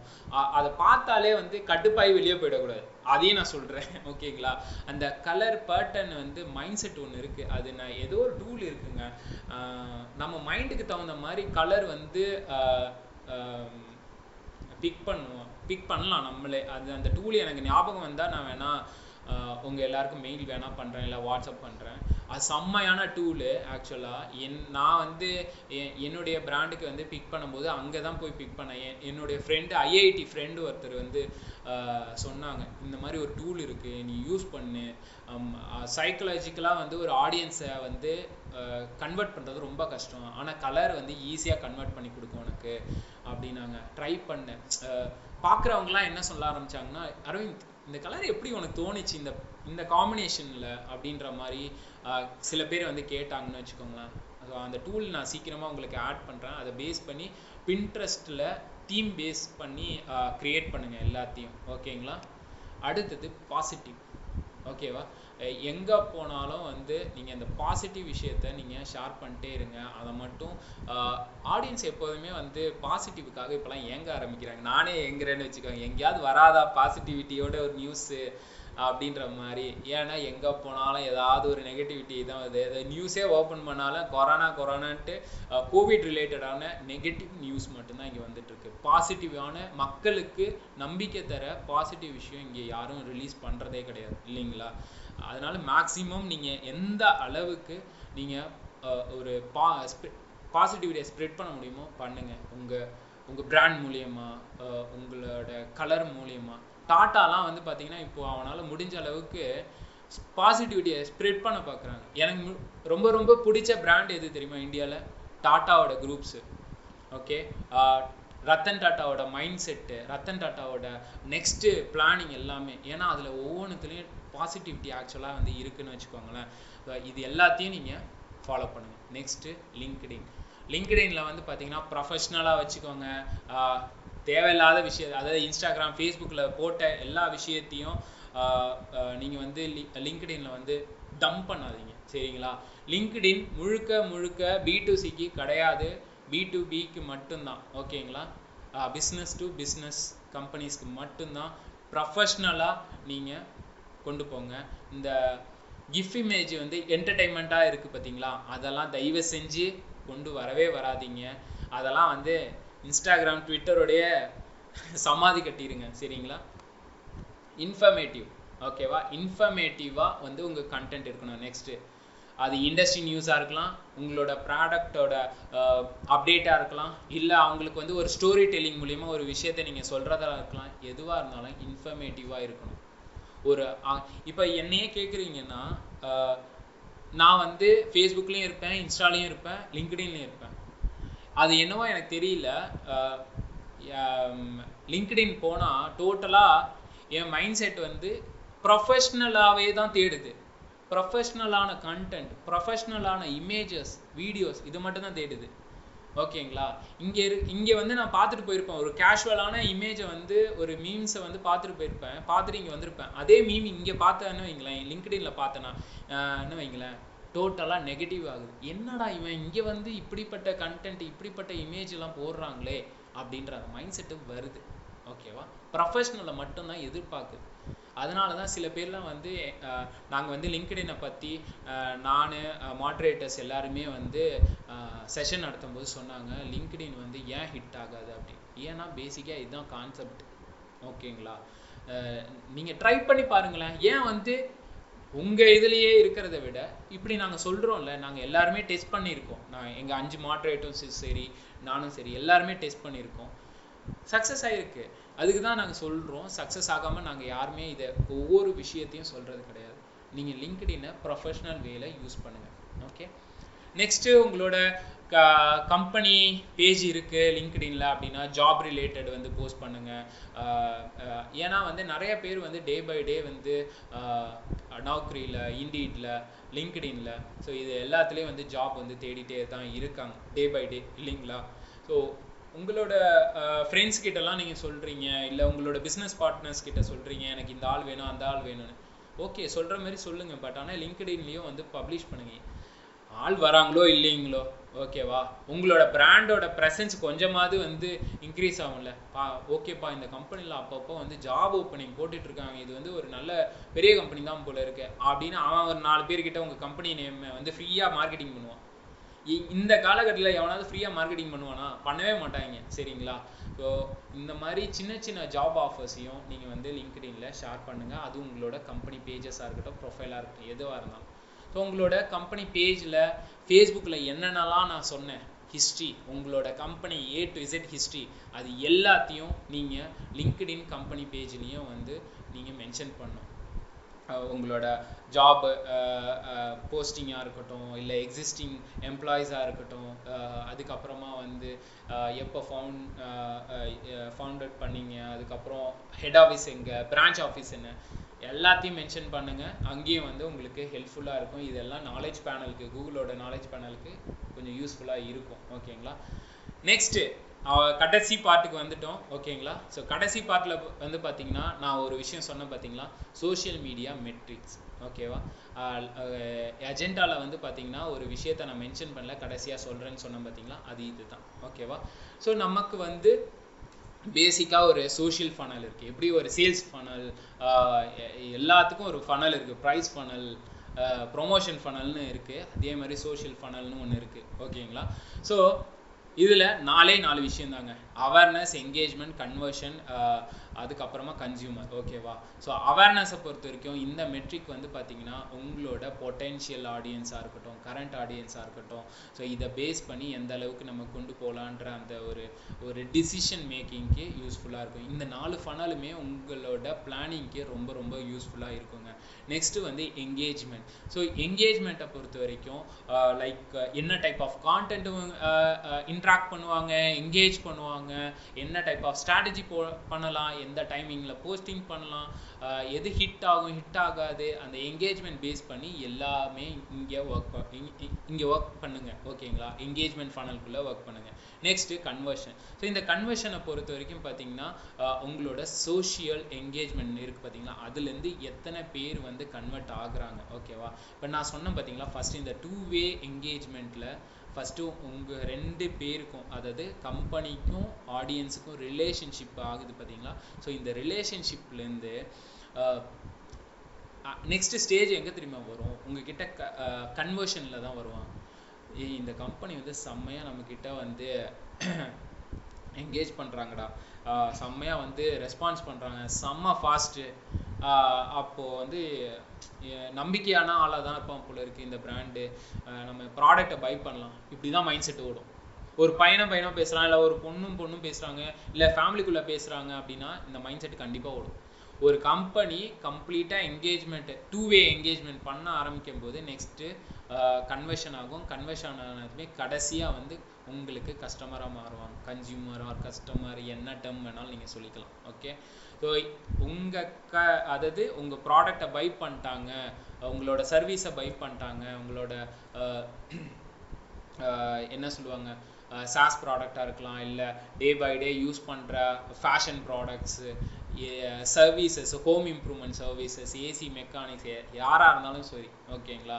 அந்த கன்வர்ஷனுக்கு அப்புறம் கண்டிப்பாக உங்களுக்கு லைக் கஸ்டமராக மாறிடுவாங்க. இதுதான் வந்து கடைசியாக சொல்கிற ஃபனல். ஓகேவா? அவ்வளோதாங்க இந்த ஃபவுண்டேஷன் ஒர்க் ஷாப். அவ்வளோதான். ஓகே, இது ஜஸ்ட் ஃபவுண்டேஷன் மட்டும்தாங்க. நான் டீட்டெயில்டாக இன்னும் நான் சொல்லலை. ஏன்னா நான் டீட்டெயில்டாக சொன்னேன்னா உங்களுக்கெல்லாம் போர் அடிச்சிடும். இதுவே போர் அடிச்சுதா என்னன்னு எனக்கு தெரியல. எனக்கு தெரிஞ்சு வந்து 3 பேர் கிளம்பி போயிட்டாங்க, போர் அடிச்சிச்சுன்னு நினைக்கிறேன். ஆனால் மேக்ஸிமம் வந்து நானும் ஹியூமர் கலந்து சொல்லணுன்னு ட்ரை பண்ணேன். ஃபுல்லாக உங்களுக்கு புரிஞ்சுதா என்னன்னு எனக்கு தெரியல. மேக்ஸிமம் வந்து புரிஞ்சிருக்குன்னு நினைக்கிறேன். நான் சொன்ன இந்த பெஸ்ட் ப்ராக்டிசஸ் எல்லாத்தையும் நான் இங்கே மென்ஷன் பண்ணியிருக்கேன் பார்த்தீங்களா. டெஸ்ட், லேர்ன், ரிப்பீட், இந்த 3 மந்த்ரா மட்டும் நீங்கள் ஞாபகம் வச்சுக்கோங்க. ஓகேவா? TLR. ஓகே, ஒவ்வொரு விஷயத்தையும் டெஸ்ட் பண்ணுங்கள், அதில் வர ரிசல்ட்ஸ்லேருந்து லேர்ன் பண்ணுங்கள், அதை அப்படியே ரிப்பீட் பண்ணுங்கள். இந்த சைக்கிளை வந்து ஃபாலோ பண்ணிகிட்டே இருங்க 360 டிகிரிலையும். அப்படியே கிளாக் எப்படி சுற்றிக்கிட்டே இருக்குது அதே மாதிரி தான். கண்டிப்பாக பண்ணுங்கள், கண்டிப்பாக சக்ஸஸ் வரும். உங்களோட பிஸ்னஸ்க்காக இருக்கட்டும், இல்லை நீங்கள் ஏதோ ஒரு கம்பெனிக்கு ஒர்க் பண்ணுறீங்க அப்படின்னா மேபி வந்து பிகினிங் ஸ்டேஜில் இருக்கலாம், இல்லை இன்டர்மீடியேட்டுக்கு ஆல்ரெடி வந்து இந்த விஷயம் தெரிஞ்சிருக்கலாம். பட் ஆனால் என்னால் முடிஞ்ச அளவுக்கு நான் ஒரு ஃபவுண்டேஷன் நான் கொடுத்துருக்கேன்றது நான் நம்புகிறேன். ஓகேங்களா? ஸோ நெக்ஸ்ட்டு வந்து பார்த்தீங்கன்னா உங்கள் ஃப்ரெண்ட்ஸ் கிட்ட நீங்கள் ஷேர் பண்ணுங்கள். நான் வந்து ஒரு டிஜிட்டல் மார்க்கெட்டிங் கோர்ஸ் வந்து கம்மிங் 26th லைவுக்கு கொண்டு வரேன், ஓகேவா? ஸோ அந்த பேட்சில் யாராவது உங்கள் ஃப்ரெண்ட்ஸுக்கு வந்து லேர்ன் பண்ணணுன்னு மைண்டில் ஐடியா ஓடி இருந்தால் ஜஸ்ட்டு ரெஃபர் பண்ணுங்கள். என்னுடைய எக்ஸ்பிளனேஷன் உங்களுக்கு தெரிஞ்சிருக்கும், அதையும் நீங்கள் சொல்லணும்னா சொல்லுங்கள். நான் வந்து இங்கே சேல்ஸ் பிச்செல்லாம் பண்ண வரல, சேல்ஸ் பிச்சை பண்ண வரல. ஜஸ்ட் ஹெல்ப்பாக கேட்குறேன், உங்களோட ஃப்ரெண்ட்ஸுக்கு வந்து ரெஃபர் பண்ணுங்கன்னு, ஓகேவா? ஸோ சப்போஸ் உங்களுக்கு இது தப்பாக தெரிஞ்சிச்சுன்னா ரொம்ப சாரி, அவ்வளோதான். ஸோ யாருக்காவது கொஸ்டின்ஸ் இருக்கா? ஸோ நீங்கள் வந்து இந்த டைம் வந்து கேட்கலாம். இன்னும் ஒரு 15 மினிட்ஸ் ஆர் 20 மினிட்ஸ் வரைக்கும் நம்ம பேச ஆரம்பிக்கலாம். தேங்க்யூ. ஆக்சுவலாக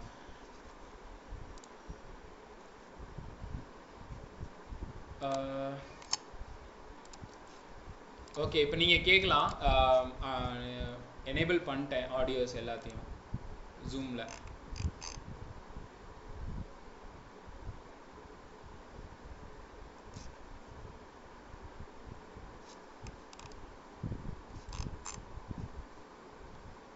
ஸோ உங்களோட மைக்கை அன்மியூட் பண்ணுங்கள். அன்மியூட் பண்ணிங்கன்னா நீங்கள் வந்து கேட்கலாம், கொஸ்டின்ஸ் ஏதாவது இருக்குன்னா.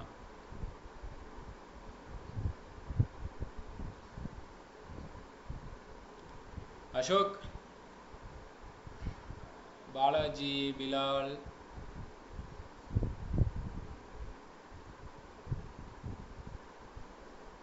அவ்வளோ கிளியராக இருக்கீங்களா?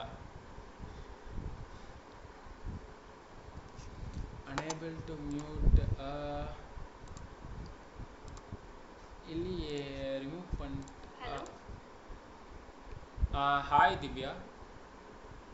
இது B2Bக்கு நம்ம Pinterest யூஸ் பண்ணா ரொம்ப எஃபெக்டிவா இருக்கும் அப்படின்னு நிறைய பேர் சொல்றாங்க. பட் Pinterestல நம்ம என்ன மாதிரி யூஸ் பண்ணலாம், என்ன மாதிரி ஆடியன்ஸ் நம்மளால ஜெனரேட் பண்ண முடியும்? உங்க இண்டஸ்ட்ரி என்ன இண்டஸ்ட்ரி திவ்யா?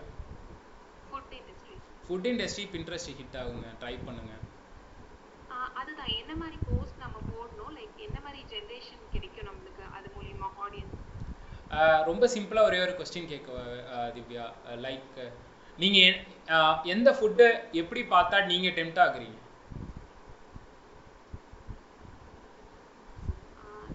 ஃபினிஷ்ட் ப்ராடக்ட் ஏதாவது கொஞ்சம் கலர் அட்ராக்டிவ் அந்த மாதிரி இருந்துச்சுன்னா பிடிக்கும். ஸோ உங்ககிட்டயே ஆன்சர் இருக்கு, ஓகேங்களா? ஆடியன்ஸ்க்கு எப்போதுமே ஒன்று தான் சொல்கிறாங்க திவ்யா, டெம்ப்ட் ஆகணும், ஓகேவா? லைக் நம்ம அந்த விஷுவலாக ஒரு விஷயம் கொண்டு வரோம் பார்த்தீங்களா, அது அந்த அளவுக்கு டெம்ப்டாக இருந்தால் மட்டும்தான் ஹிட் ஆகும் ஒரு விஷயம், ஓகேவா? அது நீங்கள் இமேஜ் கான்டென்ட்டாக கொண்டு போங்க, இல்லை வீடியோ கான்டென்ட்டாக கொண்டு போங்க, எது வேணாலும் கொண்டு போங்க. பட் ஆனால் டெம்ப்ட் ஆகணும், ட்ரிகர் ஆகணும், அந்த மைண்ட் செட் வந்து ட்ரிகர் ஆகணும், ஓகே? இதை மட்டும் மைண்டில் வச்சுக்கோங்க. கண்டிப்பாக வந்து நீங்கள் ஒரு பெஸ்ட் ஐடியா வரும். அது மட்டும் இல்லாமல் நம்ம என்ன ஃபஸ்ட்டு திங்க் பண்ணுறோம், நமக்கு என்ன பிடிக்கும், அந்த செட்லேருந்து பாருங்கள், ஓகேவா? இப்போ எல்லாரோட மைண்ட் செட்டு ஒரு சேம் ப்ராசஸ் தான், சின்னதாக தான் டிஃபர் ஆகும், ரொம்ப மைனராக தான் டிஃபர் ஆகும்னு வச்சுக்கோங்களேன். ட்ரை பண்ணி பாருங்கள். அப்பயும் வந்து ஏதாவது ஒரு ஐடியா உங்களுக்கு கிடைக்கல அப்படின்னா நான் உங்களுக்கு சொல்கிறேன்.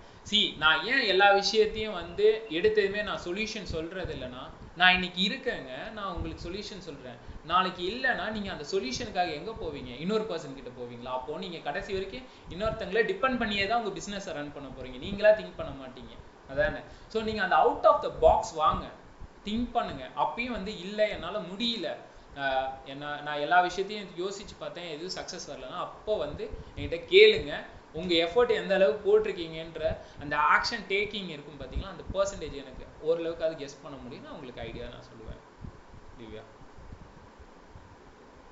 லைக் ரீடைரக்டிங்க்கு அதுலேருந்து நம்ம ப்ரொவைட் பண்ணும்போது வெப்சைட்டுக்கு ப்ரொவைட் பண்ணணுமா, ஒரு இன்ஸ்டாகிராம், ஃபேஸ்புக் அந்த மாதிரிக்கு ரீடைரக்ஷன் கொடுக்கணுமா, ஆர் லைக் நம்மளோட இ-காமர்ஸ் சைட்டுக்கு வந்து கொடுக்கணுமா ரீடைரக்ஷன் அங்கே பிரிண்ட்? ஸோ நீங்களே கேட்குறீங்க இ-காமர்ஸை இன்ஸ்டாகிராம், உங்களோட அப்ஜெக்டிவ் என்ன? சிம்பிளாக கேட்குறேன்.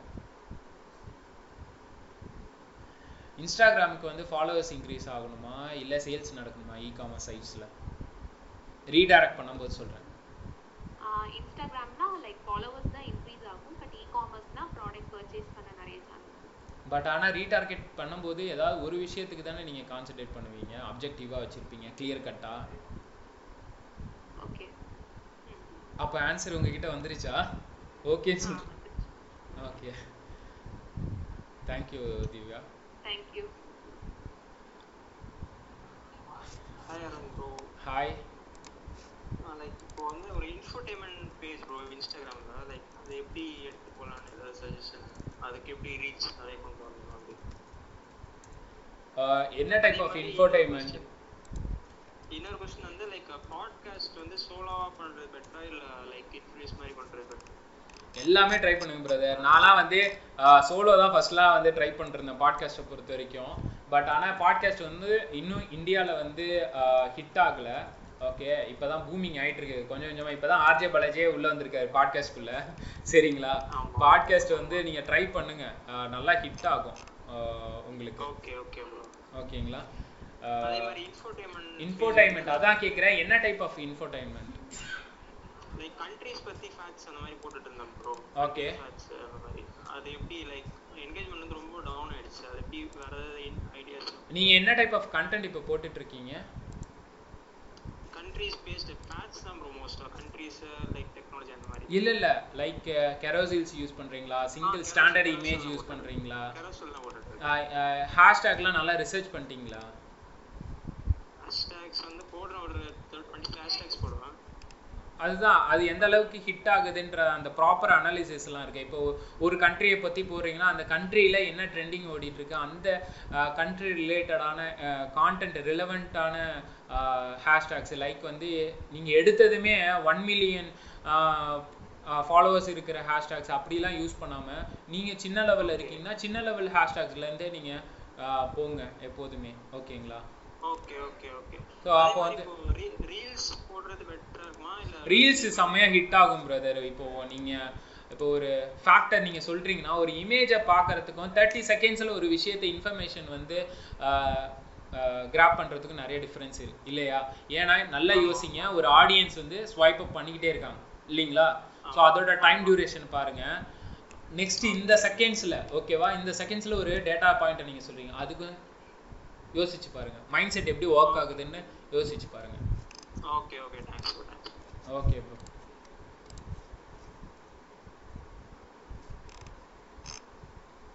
அரவிந்த் சார். சூப்பரா பண்ணீங்க, நல்ல விஷயங்கள். நான் ஒரு ரெண்டு இன்ஃபர்மேஷன் மட்டும் சொல்லிக்கிறேன். ஓகே. ஸோ இந்த நெகட்டிவிட்டி பேசும்போது நல்லா கரெக்டாக இன்ஃபர்மேஷன்ஸ் கொடுத்தீங்க. இன்னைக்கு இருக்கிற காலகட்டத்தில் வந்து நெகட்டிவிட்டியை பார்த்து ஹேண்டில் பண்ணணும். ஏன்னா ரீசெண்டாக நடந்த இஷ்யூஸ்லாம் உங்களுக்கு தெரியும். ஸோ அதனால் எப்பவுமே ஒரு டூலோ ஒரு டெக்னாலஜியோ கற்றுக்கும் போது நம்ம எத்திக்கல் மைண்டோட இருந்துக்கணும். ஓகேங்களா? ஸோ அதுதான் நம்ம வந்து ப்ரொடியூஸ் பண்ணுற சுச்சுவேஷன் வந்து தான் நம்ம பிடிக்கிருக்கோம். ஸோ அப்போ தான் நம்ம வந்து நல்ல விஷயங்கள் நினைக்கும் போது நல்ல விஷயங்கள் வரும். அதனால் எக்காரணத்தை கொண்டும் நம்மளுக்கு கிரிட்டிசைசேஷன் கொடுக்கும்போது வந்து அந்த ரிப்ளையை வந்து பார்த்து கொடுங்க. ஓகேங்களா? ஸோ அதுதான் உங்களுக்கு பெட்டர் அவுட்புட் உங்களுக்கு கொடுக்கும். ஸோ அதே மாதிரி நிறைய டெக்னாலஜி வந்து நீங்கள் கற்றுக்கிட்டே இருப்பீங்க. இப்போ நீங்கள் அரவிந்த் வந்து ஏகப்பட்ட விஷயங்கள், ஜார்கன்ஸ், கீவேர்ட்ஸ் நிறைய சொன்னார். அதெல்லாம் நோட் பண்ணி வச்சுருப்பீங்க. அதுதான் ஒரு ரெஃபரன்ஸ் மைண்ட் மேப்னு ஒன்று இருக்குது. அந்த டூலை யூஸ் பண்ணி ஒவ்வொரு நாளும் டாட்ஸை கனெக்ட் பண்ணுங்க. அப்போ தான் உங்களுக்கு இது ஃபுல்ஃபில்மெண்ட் ஆகும். சப்போஸ் நாளைக்கு கிளாஸ் அவர்கிட்ட போய் சேர்றீங்கன்னா இன்னும் ஒரு 1000 கீவேர்ட்ஸ் அவர் சொல்லுவார், 1000 ஜார்கன்ஸ் சொல்லுவார். அப்போ நம்ம மைண்ட் கெப்பாசிட்டி வந்து நிறைய வேலைகள் செஞ்சுட்டு இருக்கும்போது வந்து வராது. அதனால அந்த மைண்ட் மேப் டூலுங்கிறது வந்து ஈஸியாக கனெக்ட் பண்ணுவாங்க நம்ம டாட்டு. ஸோ இவர்கிட்ட மட்டும் இல்லை, வேற ஒருத்தர் சொன்னதையும் இவர் சொன்னதையும் மேப் பண்ணி நம்ம கனெக்ட் பண்ணி அவுட்கம் எடுக்கலாம். அவுட்புட் எடுக்கணும் அவசியம் கிடையாது. Thank you. Thank you sir. Thank you so much. Good evening தம்பி. Good evening bro. தம்பி, நீங்கள் பேசுறதுலேயே எனக்கு பிடிச்சது வந்து அந்த நெகட்டிவிட்டி மார்க்கெட்டிங் தான். ஆக்சுவலாக நம்மளுக்கு கொடைக்கானல் காட்டேஜ் இருக்குது, ஓகேயா? கூகுளில் வந்து எனக்கு 20 5 ஸ்டார் கொடுத்தாங்கன்னா ஒரு ஸ்டார் எப்படியாவது வந்துடும் எனக்கு. ஸோ அதை பார்த்து ரிப்ளை பண்ணுறதே கிடையாது, இது வரைக்கும் பண்ணது கிடையாது. நீங்கள் சொன்ன மாதிரி பார்த்து நீங்கள் சொன்னதை பார்த்து பாசிட்டிவாக ரிப்ளை பண்ணணும். எனக்கு அன்றைக்கி தான் புரிஞ்சிருக்கு. ரொம்ப சந்தோஷம் ஆகுது. ஓகே, கிளாஸ்ல ஹெட் அதுதான். நீங்கள் நெகட்டிவ் மார்க்கெட்டிங் சொன்னீங்க, ரொம்ப எனக்கு பிடிச்சிருந்துச்சு ப்ரோ. சிம்பிள் ப்ரோ, நம்ம என்ன யோசிக்கிறோமோ அதுதான் நான் சொல்றேன். இன்னைக்கு நான் சொன்னது எல்லாமே நான் என்ன யோசிச்சேன், நான் என்ன பண்ணேன் அப்படின்றத தான் நான் உங்களுக்கு சொன்னேன். பேசிக்கா அந்த நெகட்டிவிட்டி வந்து எல்லாருக்கிட்டையும் இருக்கு, எல்லாரும் எதிர்பார்க்குறோம். நான் உள்பட நெகட்டிவிட்டி நியூஸா இருந்தா ஆன்னு உட்காந்து நான் பாக்குறேன் இல்லைங்களா? அது எல்லாருக்கிட்டையும் இருக்கு பிரதர். அதையே நம்ம பாசிட்டிவா மாத்தணும், அது நம்ம கையில தான் இருக்கு. கண்டிப்பா அதுக்கு நிறைய ரிசர்ச் பண்ண, அது எப்படி நம்ம நெகட்டிவ் கமெண்ட்ஸ் எப்படி ரிமூவ் பண்ணணும். ஸோ அதை வச்சு நம்ம நிறைய நான் சர்ச் பண்ணேன். பட் இப்போ இன்னைக்கு சொன்னது பார்த்த வரைக்கும் உண்மையில அது நம்மளுக்கு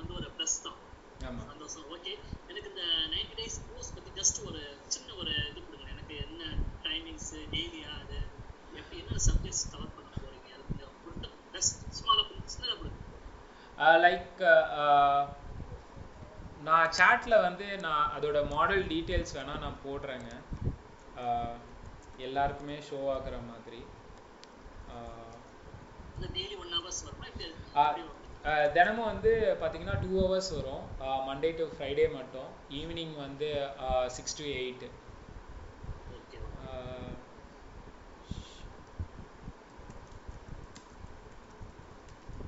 some personal messages கூட ஷேர் பண்ணலாம்னு நினைக்கிறேன் இந்த டீடைல்ஸ். Correct brother. நான் எல்லாருக்குமே ஷேர் பண்ணியிருக்கேன். ப்ளஸ் உங்களுக்கு ஏதாவது இந்த ஒர்க் ஷாப் பிடிச்சிருக்கு, நான் சொன்ன இன்ஃபர்மேஷன் பிடிச்சிருக்குன்னா, ஸோ உங்களோட ஃபீட்பேக்கும் வந்து என் பேஜில் அந்த கூகுள் பேஜில் வந்து ஜஸ்ட்டு ஒரு 2 words ஷேர் பண்ணுங்க. ஸோ மாடல்ஸ் வந்து நான் இங்கே மென்ஷன் பண்ணியிருக்கேன். ஜஸ்ட் உங்கள் ஃப்ரெண்ட்ஸுக்கு யாருக்காவது ரெஃபர் பண்ணுறதுக்கும் ஹெல்ப்ஃபுல்லாக இருக்கும்ல. ஸோ 26th ஸ்டார்ட் பண்ணுறேன் நான்.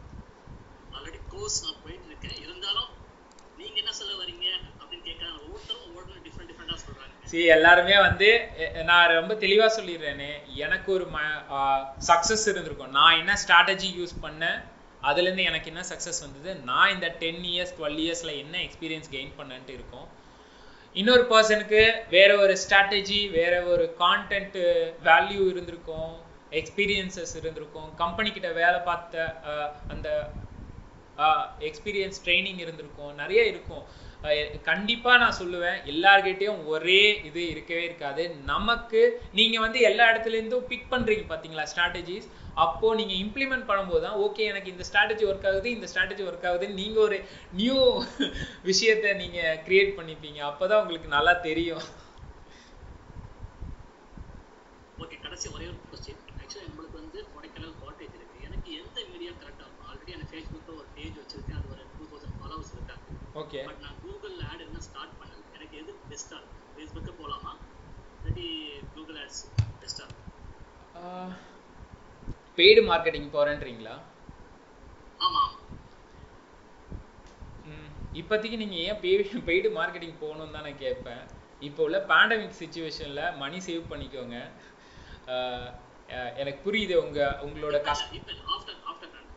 ஆஃப்டர் பேண்டமிக் வந்து நீங்கள் அட்ராக்ட் பண்ணுறதுக்கு வேணால் ஒரு ஐடியா நான் வேணால் சொல்கிறேன். ஓகேங்களா? கொடைக்கானல்ன்றது ஒரு டூரிஸ்டான பிளேஸ் இல்லைங்களா? பிளேஸை பேஸ் பண்ணி உங்கள் காட்டேஜை ப்ரொமோட் பண்ணுங்கள். Reels, YouTube shorts, YouTube video மூலியமாக. ஏன்னா அதெல்லாம் ஃப்ரீ ஆஃப் காஸ்ட்டு பிரதர். நான் எப்போதுமே எல்லா பிஸ்னஸுக்கும் நீ இவ்வளோ காசு போடு, இவ்வளோ விஷயம் பண்ணலாம், கரெக்டு.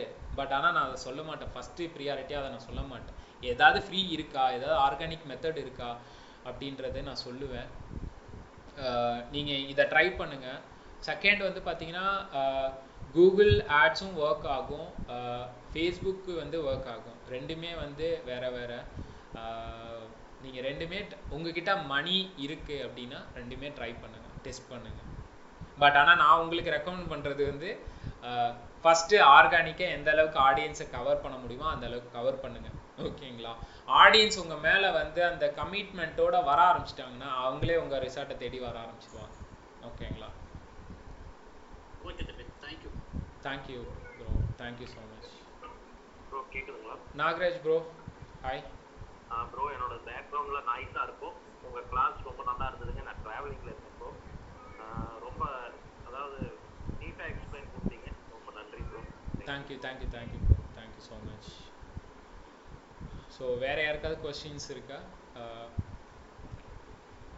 இல்லை க்ளோஸ் பண்ணிக்கலாமா?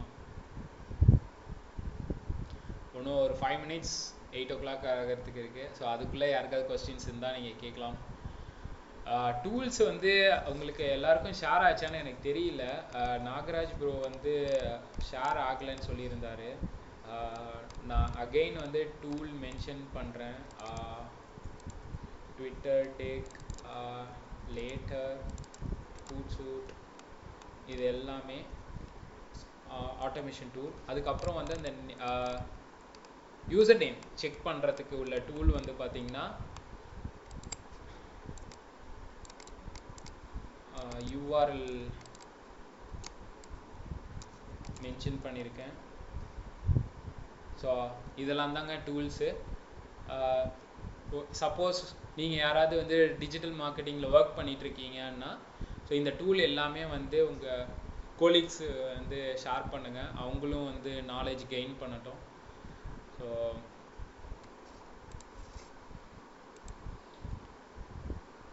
So okay, thank you so much. இந்த அளவுக்கு வந்து பொறுமையாக உட்காந்து என்னுடைய மொக்கையும் வந்து இன்ஃபர்மேஷனாக நினச்சி கேட்டிருக்கீங்க. நான் மனசில் பட்டதை அப்படியே பேசிடுவேங்க, எதையும் வச்சிக்கலாம் மாட்டேன், ப்ரொஃபஷ்னலாகவும் பேசிலாம் போர் அடிக்க மாட்டேன் எல்லாரும் மாதிரியும். ஏன்னா நம்ம மக்களுக்கு எப்படி சொன்னால் புரியுமோ அப்படி சொல்லணுன்ட்டு தான் என்னுடைய மைண்ட் செட்டு. ஓகேவா? இன்றைக்கி ஒரு வேல்யூ கொடுத்துருக்கேன்ற ஒரு நம்பிக்கை எனக்கு இருக்குது. மேக்ஸிமம் வந்து என்னால் வாரம் கொடுக்க முடியுமான்னு தெரியல, நான் ஐடியாவில் தான் இருக்கேன். பட் ஆனால் எனக்குன்னு ஒரு கமிட்மெண்ட், எனக்குன்னு ஃபேமிலி கமிட்மெண்ட்டு போயிட்டுருக்கா. அட்லீஸ்ட் மந்த்லி ஒரு 1 or 2 times அது இந்த மாதிரி ஒர்க் ஷாப் வந்து நான் ரன் பண்ணுறேன்.